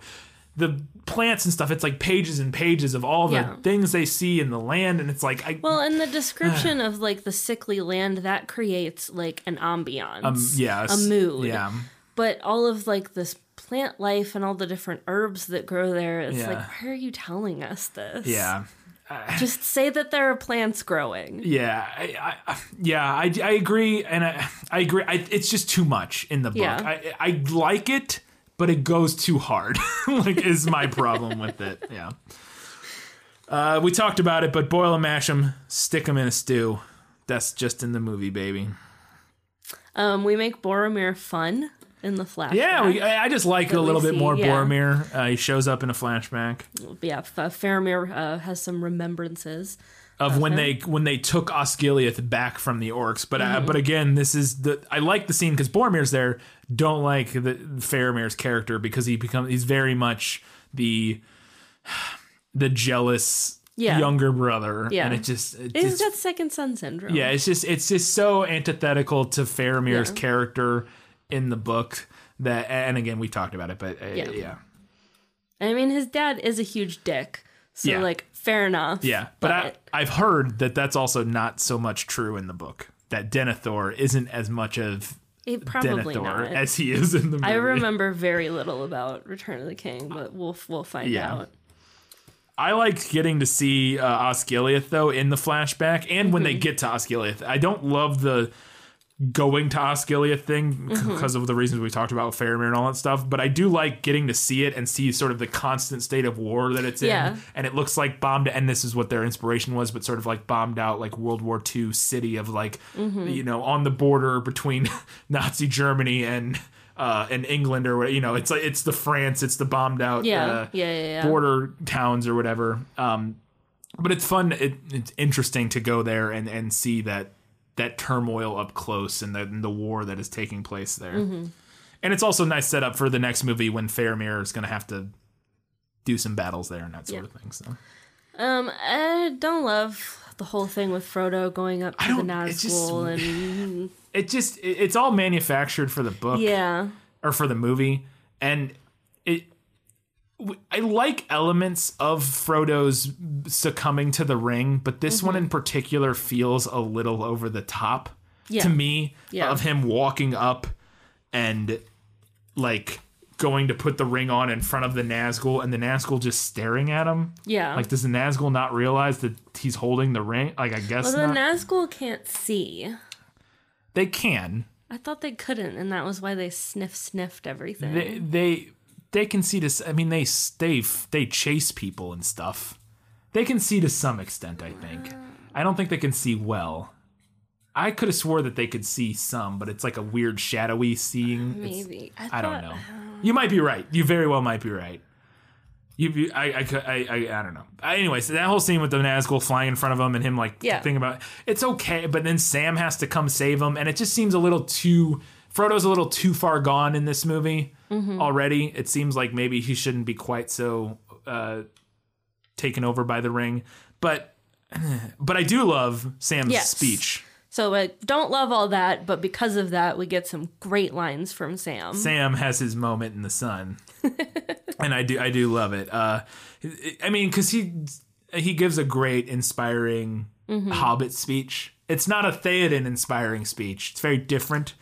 But, you know, Sam, Sean Astin doing his, like, pleading, pure delivery is just so heart-wrenching and, like, uplifting about a new day will come, and when the sun shines, it will shine out the clear, Frodo. You know, like, just all of that is...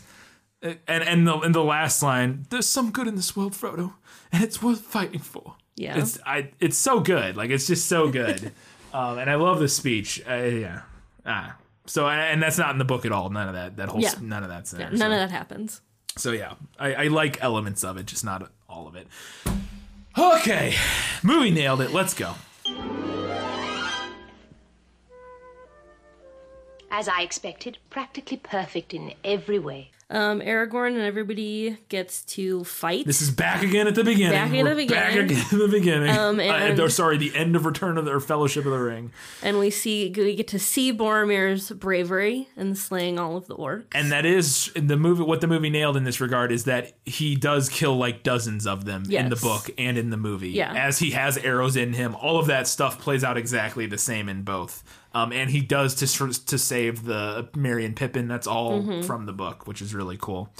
Then moving into Two Towers and the chase after the Merry and Pippin, Pippin does pull off his little brooch and throw it on the ground so that leave it as a trail so that a clue so that they can find him, like Dany leaving her ring in the. When she gets taken by the Dothraki. We see you, George R.R. Martin. Yeah, right. But he says, and the line is in the movie too, that this is from the book where Aragorn finds it and says, "Not idly do the leaves of Lorien fall." Which, you know, sort of dramatic. That's a dramatic book Aragorn line. Yes. That still fits with Aragorn's movie character, but Aragorn in the book's a very dramatic fellow. Yeah. Very Shakespearean at times. And the movie, I think, does do a good job of capturing, like, it montages it. It captures how endless the chase after the Uruk-hai is. And Gimli really helps with that, with his constant, like, us dwarves are wasted over long runs. Natural sprinters. Deadly over short distances. But yeah, you can like the big helicopter shots of them running, and they mention that it's been days, and I think it captures it. Yeah. we talked about it earlier, but everybody does constantly ask Legolas to use his elf eyes, and the movie does include that specifically by saying elf eyes. But one of the lines in the books is "Keen are the eyes of elves," and they turned that into Legolas. What do your elf eyes see? So. Rohan horses have braided manes. They don't do that in the movie. I put this in here because I wanted to know if they did, and I don't think they did. I don't know. I was looking and I couldn't tell. In the book, the horses are specifically mentioned that their manes are braided. Yeah. And in this movie, I think they just have like normal unbraided. I put this in the movie, nailed it, because I was hoping it was right. And I couldn't remember, and that's why I wrote, do they have this at the end? But I couldn't remember, and I looked, and I don't think they do. If I missed it, and they do, then cool, but I don't think they do, which is disappointing. Yeah. Because I don't know. Fancy horses. Yeah, fancy horses. The meeting between Éomer and our three from the Fellowship is identical to the movie or to the book. Yeah. Everything where Aragorn walks out, "What news from the north, Riders of Rohan?" All of that, and this whole scene, Karl Urban cast as Éomer and Karl Urban's amazing, anyways. But he crushes it as Éomer in this movie. I think is one of the most underrated performances of these entire movies, in my opinion. I say underrated. When you think of like all of the great like Gandalf and Sam and Aragorn and all these great performances, Éomer is probably not in most people's top 5, but like he crushes it in these movies. I think he just does such a great job capturing Éomer's essence and like his dark and like business-like demeanor, but also he's very fair, but like it's tough. Like everything about Éomer, I think they just crush in these movies. Like, and the line, "Give me your name," or Gimli, like, "Give me your name, Horsemaster, and I will give you mine." All of these lines, and we talked about it, and was that in the book? But I would cut off your head if it stood a little higher from the ground. Yeah. And then Gimli riding the horse with Legolas. Yes. Bros for life. Bros for life. Groshnak does get killed by a spear, but he doesn't get killed. He gets up. I assume that's Groshnak, the guy who chases them and then gets stomped, the uber gross, mega gross orc. I assume that is Groshnak because that's his name in the book. And in the book, he gets killed by a spear. In the movie, he gets hit by a spear, but then lives, I guess. Yeah. But it's close, whatever.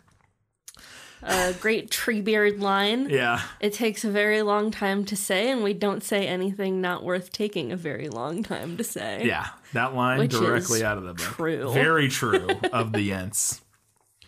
And then going on from that, he has another one. "I am not on anybody's side because nobody is on my side," which is also right out of the book. And we get the backstory for the Ents. This is a deleted scene. Yeah. If you didn't watch the extended version, you don't get this in the movie, but it is in there. Yeah, we find out the old elves, way back when elves woke the trees up and taught them to speak. And that's where the Ents, not where the Ents came from, but the trees learning to speak. Yeah. Because that couldn't be where the Ents come from, because supposedly Treebeard's the oldest living thing. Maybe I guess it could be. He could have existed as a tree. Yeah. Before anything else. Yeah. And then eventually elves came along and taught him to speak. And then he was still the same tree. Maybe? I don't know. Whatever. Not going to get into it too much. The Treebeard does carry around the hobbits, just like he does in the book. Sit up on his branches. And at times he does carry them too. Yeah. They do both, which is what happens in the movie and the book. Aragorn and Legolas sleuthing out what happened to our hobbit friends. The only slight difference is in the book, Legolas tries first and is like okay at it, but not great. And then he's like, "Aragorn, get in here. You're the pro at this." And Aragorn comes in and is like, "Pretty good job. But he's like, "All right, Watson, you did okay." And then Sherlock comes in and really, really nails it. This first line isn't in the book or isn't in the movie, but it's great. But the second part of it is when they go and they meet Gandalf and they're talking to him and they try to attack him. And at one point he says, "You have no weapon that could hurt me now." It's just like a badass Gandalf line. We talk about this where he has several lines like that. Like, "This foe is beyond any of you," like that sort of thing. Just Gandalf knowing he's a badass. But he does have the line, which is an epic line. It's in the trailer. "We meet again at the turn of the tide." Yeah, it's right out of the book. Then the battle with the Balrog we discussed. pretty shot for shot. Yeah. They fall into the water. They battle down in the water. They make their way all the way up the staircase to the very top of the mountain, and they battle on top of the mountain, and he smote him on the mountainside. Smited, whatever. Smoten. Edoras is pretty much spot on from how it reads in the book, being on this mountain or this hilltop with a wall around it and the Hall of Marasil or something like that, whatever the hall is that's on top. When you see Edoras, it's one of the most striking set pieces in the movies. Yeah. And it is what you imagine when you read the book. At least to me, because it's set right in front of the mountains, at the foot of the mountains, which is where it is. It's perfect. Old ass Theoden. I think he's pretty good. Yeah. From what we get in the book of this old, he's like bent and old and gray, and his beard hangs down to his lap, and all of those things is how he's described in the book, and it's how he looks in the movie. And I think the whole confrontation between him and Gandalf and Grima Wormtongue and all of that, the line, "Your courtesy of your hall is somewhat lessened of late, Theoden," right out of the book. A great line. I even think Gandalf revealing himself with pulling, he throws his gray robes off. That's all in the book.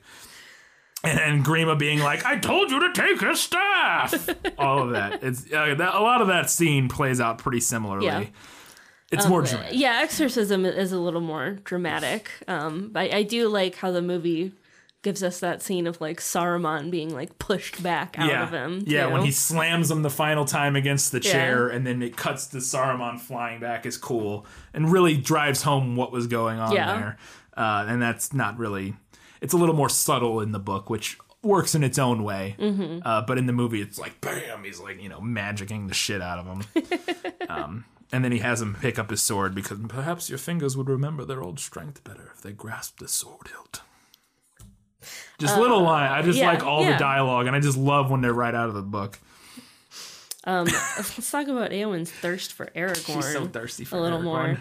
More. Because it is in the book. Oh, yeah. But we get the extra scenes with them in the movie, which is nice. And that horse scene. Yeah. Like... I mean, Eowyn is the OG horse girl. Truly. So, like, come on, Aragorn. Yeah. Why are you teasing her? Yeah, right? She's sitting there watching as he, like, fucking calmly like, talks in Elfish to a horse. Okay, man. Cool. Great. Leave some for the rest of us, dude. Jesus. I think everything about Helm's Deep, the way it's described, everything, the wall in the movie, the description in the book is it's a 20-foot tall wall. I think it's slightly taller in the movie, probably like 40 feet tall. But the way the wall curves around at the front of the thing, and then you have the keep on one side with the wall, the higher wall over there, and the ramp up to the gate. All of that is exactly how it's described in the book. It's like it jumps off the page. They even mentioned that the walls at the top of the wall are pretty tall, which is where I think they got the description. They say it's tall enough for a man to look over. Yeah. Or that there are parapets that are tall, that are just short enough for a man to look over, which when you then extrapolate from that to Gimli standing on the wall, he would not be able to see over it, which is where they got that joke from. But... the line, most of them have seen too many winters or too few. When they're assessing their army that they have. Get that right out of the book. As the battle starts, the lightning and the rain start, and they do fight in the storm. That is a great moment in the movie. It's better. This could go in better in the movie because in the movie you get it's just so perfect in the movie. In the rain, in the book, it's like, and then the skies opened up, lightning struck, and rain started to fall. But in the movie, you get that shot of Theoden standing there, and the best moment, you hear the tink, tink, tink, tink, tink, tink, tink, as it starts to fall on their armor, and you're like, one more thing. I know, and his face is just like, all right, this is about right. Yeah, it is. That could go in better in the movie. It's exactly what happens. It's just the movie elevates that with the way it's shot and everything. And then we get the battering ram under the coming shields. Up under the shields up the ramp. The shield ceiling. Yeah. This is a huge one to me that I was not expecting to be in the book. and it absolutely is, and the movie nails it, is that Gimli and Legolas have a competition where they count how many orcs and Uruk-hai they have slain. If you would have asked me, pick, top 5 things that are movie additions, that would be one. I mean, the Legolas sliding down the shield would be like number 1 with a bullet, but like number 2 would probably be them counting and like going back and forth and joking about how many Uruk-hai they've killed. But no, that is absolutely from the book, and the numbers they use are like identical throughout. Yeah. Like Gimli's like, that's 2, and Legolas is like, I'm on 17 or whatever. It's exactly how it plays out in the book. The ladders up the wall. Yeah, they climb the wall with the ladders. And then after they start getting they blow up the wall and everything, they start coming into the courtyard, and Aragorn retreats the same way in the movie, and he holds that staircase that they use to get up to the keep. That's described exactly the same. Aragorn stands at the foot of the stairs as people are retreating and like holds back the Uruk-hai for a while. And then they finally all get back inside and they get all the way into the keep. The only difference here is that in the book, Theoden is like, let's ride out. Yeah. In the movie, Aragorn says, ride out with me. Yeah. I get it, because Aragorn's our protagonist. Mm-hmm. It feels cooler for him to feels cooler, works with his kind of character arc in this being the leader film. and that sort of thing. But it's just a slight change. But they do decide to ride out basically because one of the things that's not in the movie is that after they break through the wall, a lot of their forces get pushed back into the caves. Right. And that's where Gimli ends up. Yeah. And so they want to ride out to help draw the army out and to pull them away from, which is kind of what they say in the movie about how get the people to retreat into the caves and then we'll ride out, so that give them time basically to run away. Yeah. But in the book, they're already like being attacked at the caves, and so they're going to ride out. But anyways, it's pretty similar. And one of the lines that's very similar is Theoden says, "We shall make such an end as will be worth a song." It's different in the movie, but we shall give them such an end or something like that. And then they blow the horn of Helm's horn, whatever, Hammerhand's horn. In the book, it's not Gimli. Yeah. Or at least we don't know who it is. It could be. No, he's in the cave, so it can't be Gimli. But they blow the horn. And then they ride out, which is exactly how it plays out in the books. And they just go crazy, ride through everybody. Gandalf shows up, slightly different. We talked about it. Kills, boom, they're victorious. And then the army retreats. Mm-hmm. And they run. And this is only the extended cut of the movie. But the Uruk-hai run away into the forest that has magically appeared. There was not a forest there the night before. But now there is a forest sitting at the edge of Helm's Deep. It has moved there overnight. It is Fangorn Forest, and it's there for revenge. And the Uruk-hai run into it and disappear, and never to be seen from again. Crunch, crunch. Crunch, crunch. I always thought that was interesting. The forest shows up and murders all the orcs. Yeah. Gimli beats Legolas by 1. Legolas says 42, and Gimli's like, well... Or no, Gimli says, I had 43, and Legolas says, I had 42. And it's implied that he may be... In the book, it's implied that he may be lying because he was super worried that Gimli died. When Gimli gets overrun in the courtyard and then ends up in the caves, he's like, oh shit. He's like really worried that Gimli died, and he's like his best friend. So to me, it feels a little bit like it's implied that Legolas may be lying because he's so happy to see Gimli alive that he's like, I'll let him have this one. Bros for life. Yeah, but then in the movie, he is a dick and shoots a dead one already and says, now we're tied or whatever, which is a fun little moment. But and then we come back to, for the final time, back with Frodo and Sam. And there's an opening shot. It's not the opening credits. I think in the theatrical cut it is, but in the extended cut it's not. Or the opening where it says the two towers, where they're looking ahead into Mordor, and that description is like straight out of the book to where it felt like they just painted the page onto the screen, and it was like it really struck with me of how similar it was to what I remembered the shot of them looking into Mordor looked like. The hobbits stood now on the brink of a tall cliff, bare and bleak, its feet wrapped in mist, and behind them rose the broken highlands crowned with drifting cloud. A chill wind blew from the east. Night was gathering over the shapeless lands before them. The sickly green of them was fading to a sullen brown. Far away to the right, The Anduin that had gleamed fitfully in sunbreaks during the day was now hidden in the shadow, but their eyes did not look beyond the river, back to Gondor, to their friends, to the lands of men. South and east they stared, to where, at the edge of the oncoming night, a dark line hung, like distant mountains of motionless smoke.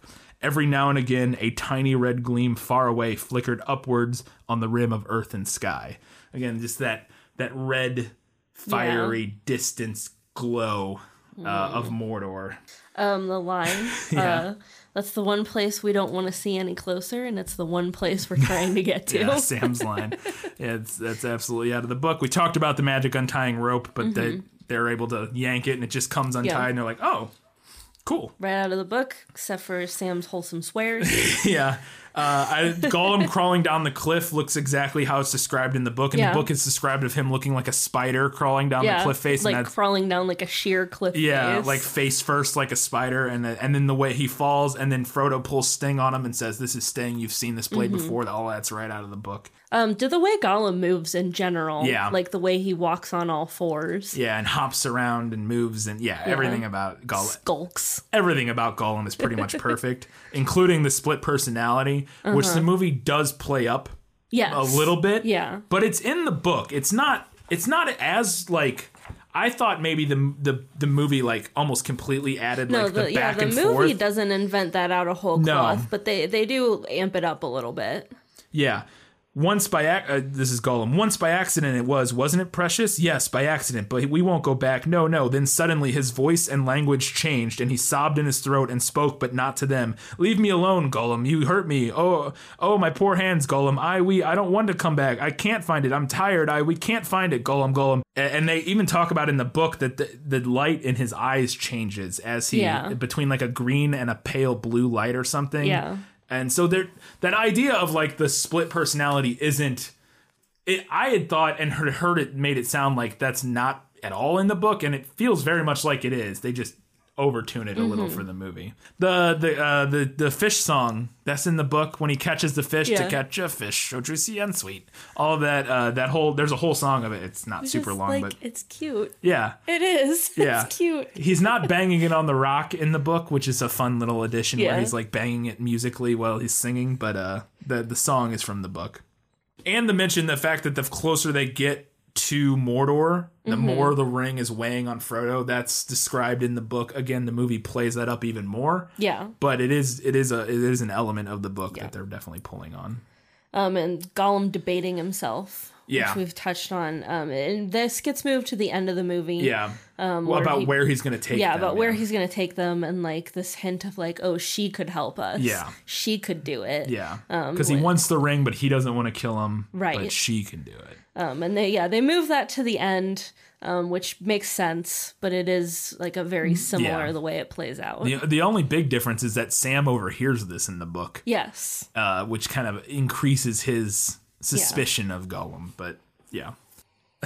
Master said, bring us to the gate, so good Smeagol does so, which is, he just takes him to the gate, and you're like, well, why didn't you tell us there was a better way? He's like, you didn't ask me for a better way. You said, take me to the gate, so I took you to the gate, all right?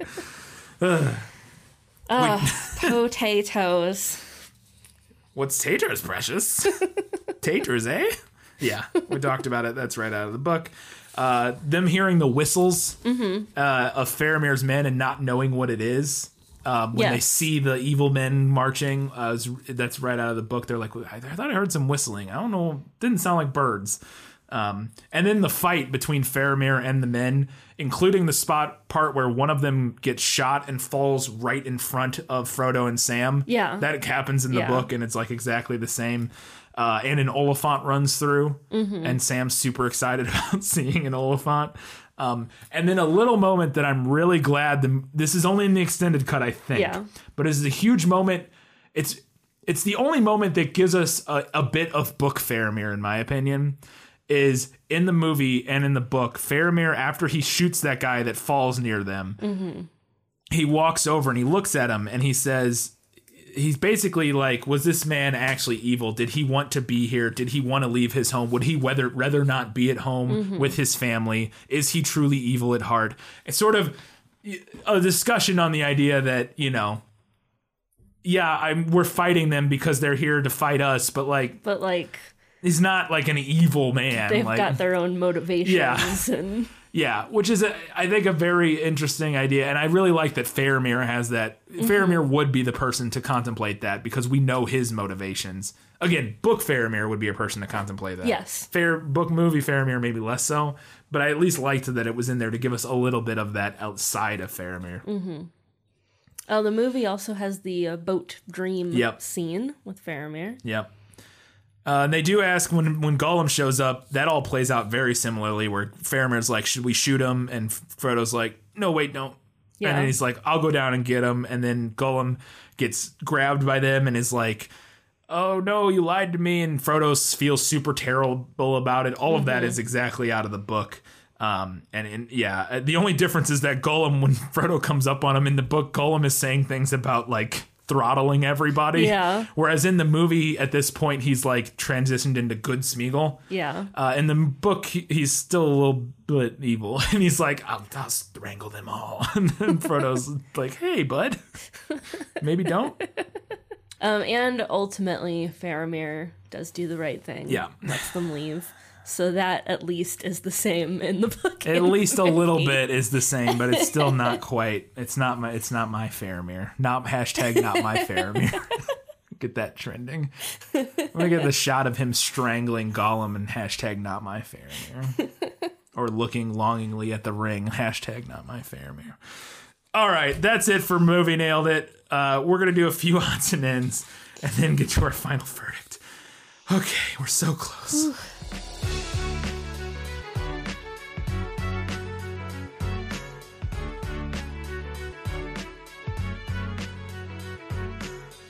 I love when I started reading this, I was immediately like, you can tell that Tolkien wanted this all to be one giant book because this one jumps right into the action instead of starting with 20 pages of background information. Yeah. Again, the way that it's written, as we talked about, and the way it's split up makes no sense from a 3 books standpoint. Yeah. With this action scene being at the beginning of this book, with the Boromir's death action scene being at the beginning, and then Helm's Deep being in the middle of this. None of this makes any sense as a book by itself, like in terms of layout.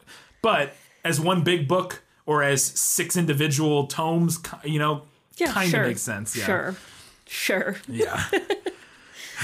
I really had to take note of how many alasses were in the book. There are a lot of alasses. And I was like, because I don't think there are any alasses in the movies. Probably not nearly as many. I think there's a couple. Maybe a couple. But I was wishing that we had done a count. Yeah. It's starting out with Fellowship. How many alasses are there? You could probably, if we can get the digital text, you can just command F alas. Let's see. Do you remember The Old Forest by Buckland is a line that Merry says in this movie, and it's nope. That wasn't in the first movie. Yeah, that's the scene with the tree that they get trapped in. Yeah. in the first book, not in the movie, but they mention it. There's a line where in the book where Treebeard says that Gandalf is the only wizard that really cares about trees, and I'm like, bro, what about Radagast the Brown? He's like not in these movies. No, this is a book line. Wait, this is a book line? This is a book line. This is a book line. This is not in the movie. This is on page 466 in my version. I have an all 3 together version. More like an animal guy, maybe? Maybe, but it still strikes me that he might care about trees a little bit because he's like the nature dude. Yeah, fair I don't know. It just seemed weird to me that was... I was like, man, what, Radagast? No? Okay, fine, whatever. In the movie, Saruman has a line where he goes, "The old world will burn in the fire of industry." It's like, all right, movie. We get it. We get your theme, but a bit on the nose. Well, you can't have an idyllic pastoral fantasy land if it's not being threatened by the specter of industrialization. True.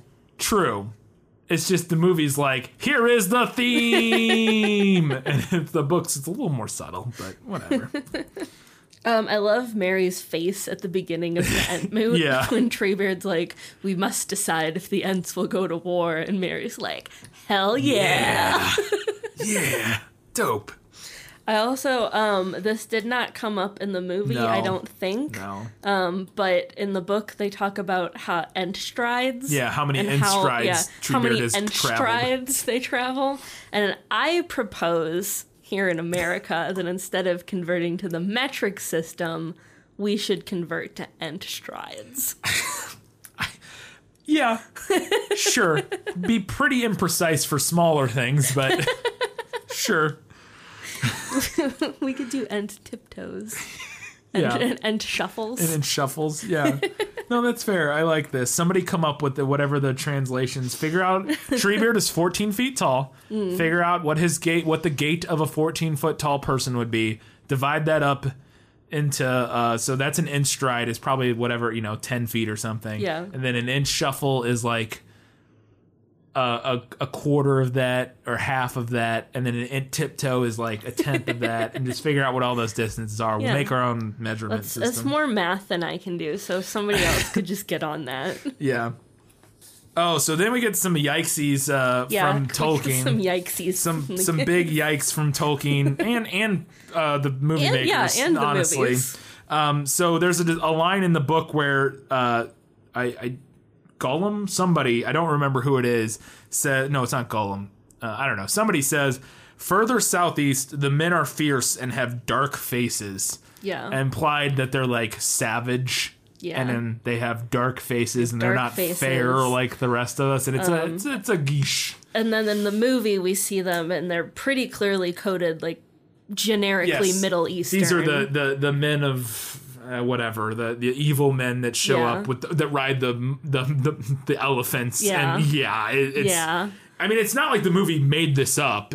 They're very clearly coded this way in the book as well, with the elephants and dark faces and all that. But they're very much Middle Eastern or even like India, Eastern sort of coding on them that is definitely problematic. Of the Orient, to use another problematic term. For your bad guys. And again, especially because in the books, I mean, now to be fair, there is a little bit of pushback with Faramir's character in that moment, because it is one of those characters where he goes, is this man's heart truly evil?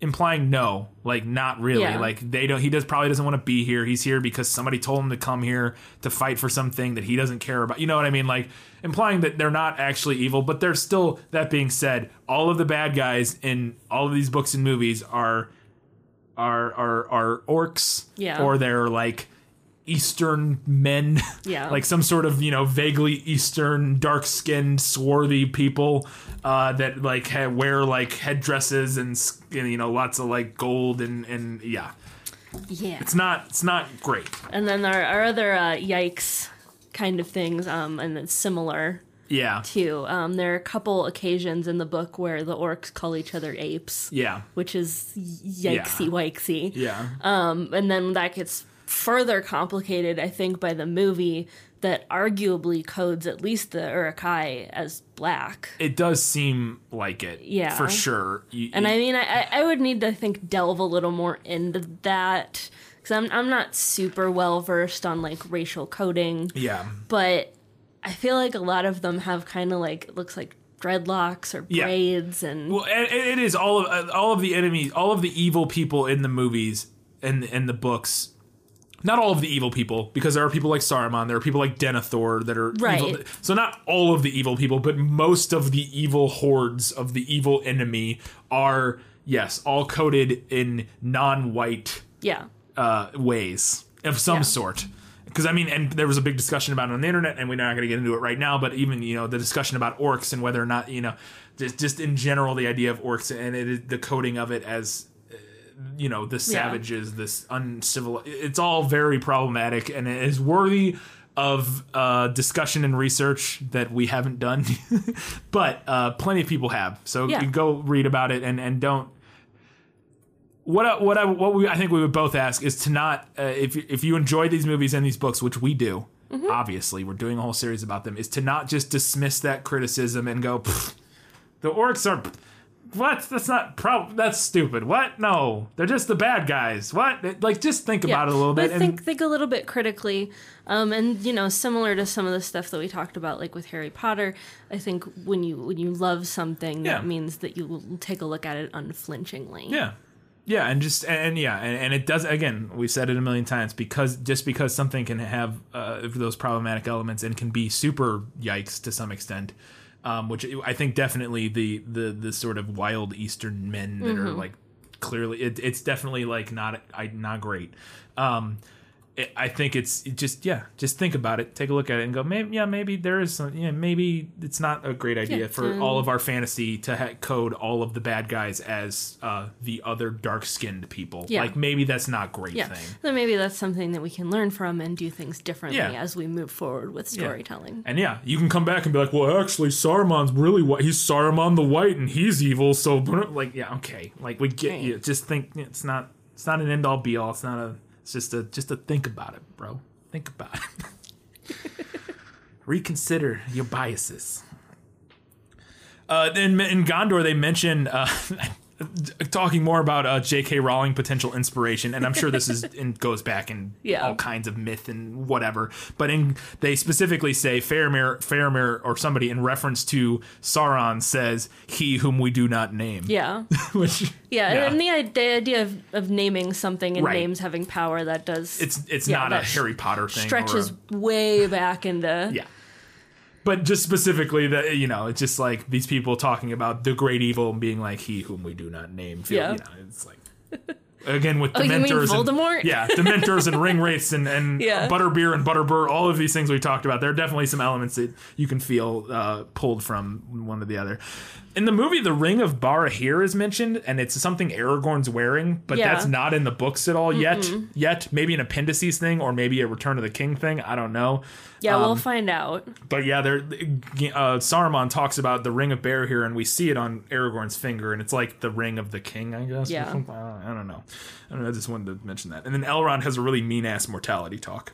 Yeah. In the movie. It's not in the book at all. But he's just like, I know it's such a weird scene, and I know people don't like movie Elrond compared to book Elrond. But in the movie, he's just like... He's like, Aragorn's gonna die. Aragorn's gonna die, and you're gonna be miserable. And you're gonna live out your days alone and miserable because you'll be mortal, and that's the worst thing you could possibly be. It's just like, okay, man. Chill. Okay, but also, like, maybe I'm a little bit confused about how that works. Because, like, if Arwen marries Aragorn, does she become mortal? In the movies, that's implied. In the books, I think that would not be the case. So can she not then, like, after he dies, can she not then go to the Grey Havens? I don't know. I think the idea would be that if she were to marry a human, she would then, like, forfeit her right or something, maybe. At least in the books. In the movie, there's a line I feel like I super remember where Arwen says, "I choose a mortal life." Yeah. Implying that she will die. But Elrond in this movie very much implies she won't die, so I don't know. But maybe, like, she dies, like, eventually? Yeah, like a long time later. Yeah, because then they show it, and, like, he's old and dead, and it seems like she's still young. Yeah, I don't know. I don't know.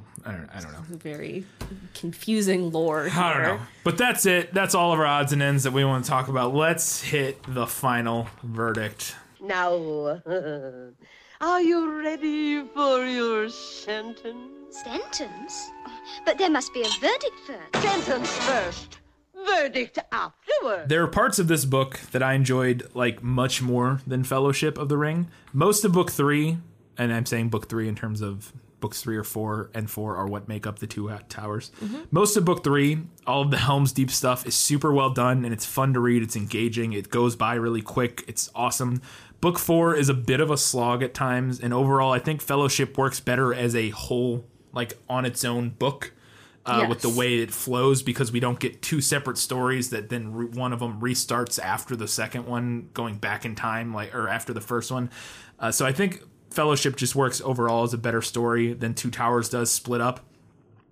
And I think the movie makes an incredibly smart decision, an obvious decision, to switch back and forth so we don't have that weird split that the book has. So it switches between the Frodo and Sam story and the Broken Fellowship story and goes back and forth essentially chapter to chapter, scene to scene, relatively speaking. This really helps the narrative of the movie, moves it along, and keeps the pace much more enjoyable. This movie also definitely starts to make bigger changes than The Fellowship did. The end storyline is altered pretty severely, like we talked about with them deciding not to go to war versus going to war in the book. Faramir is a completely different character. We visit Osgiliath, Frodo confronts a Nazgul, and in a reverse of Fellowship, one of the final action climaxes is moved into the next movie. So in Fellowship, they moved it from the next book into that movie. In this book and movie, they move it into the next movie. All of these alterations feel like they fit the overall narrative to me, and I can absolutely see why they made all of the changes they did. I will say that the change to Faramir is probably the biggest thing so far in this series that I can understand why it upsets book fans, if it does, which I'm sure it does to some extent. I really, really like Book Faramir, and I could completely understand anybody who watched this movie and was like, felt like they did a disservice to their Faramir. Again, hashtag not my Faramir. That being said, I think you could easily make the argument, again, that Peter Jackson, his writing crew, and everybody who worked on these movies should be studied anytime somebody wants to set about adapting a dense series of novels into a movie series.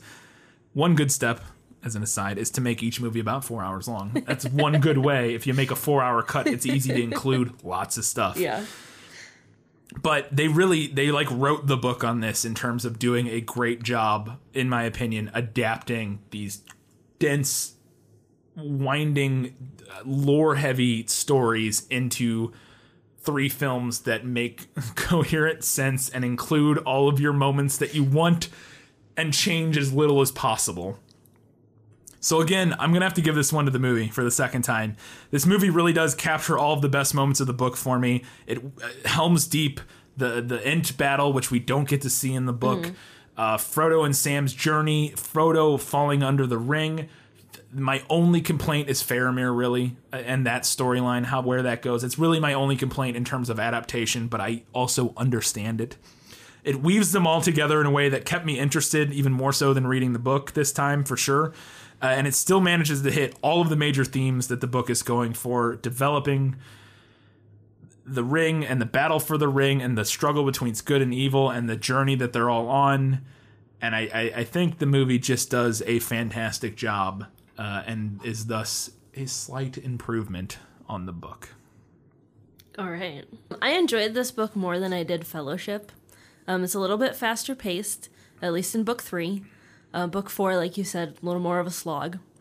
But despite having more action overall in the book, there was still a lot of talking, a lot of walking, and a lot of unnecessary description. And then the recaps. We are always with the recaps here. Every time we reunite or we run into someone new, we have to recap the entire story up to that point to that person. And here's the thing. I've been reading the book.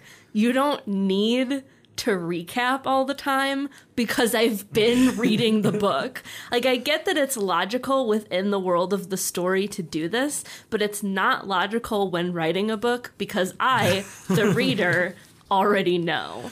I know what happened. Just say that they shared their stories. I know what happened. I was there, Tolkien. I remember. And that's largely why I'm going to give it to the movie. Similar to how I felt about Fellowship, I think the movie considers the audience more than the book does. Absolutely. And eliminating issues like the constant recaps, like the pages and pages of history, and the description that just doesn't really add much to the story. I think that results in a more coherent narrative, one that can be followed without losing the meaning and the theme or the audience. Boom! Roasted, Tolkien. Roasted. Got him.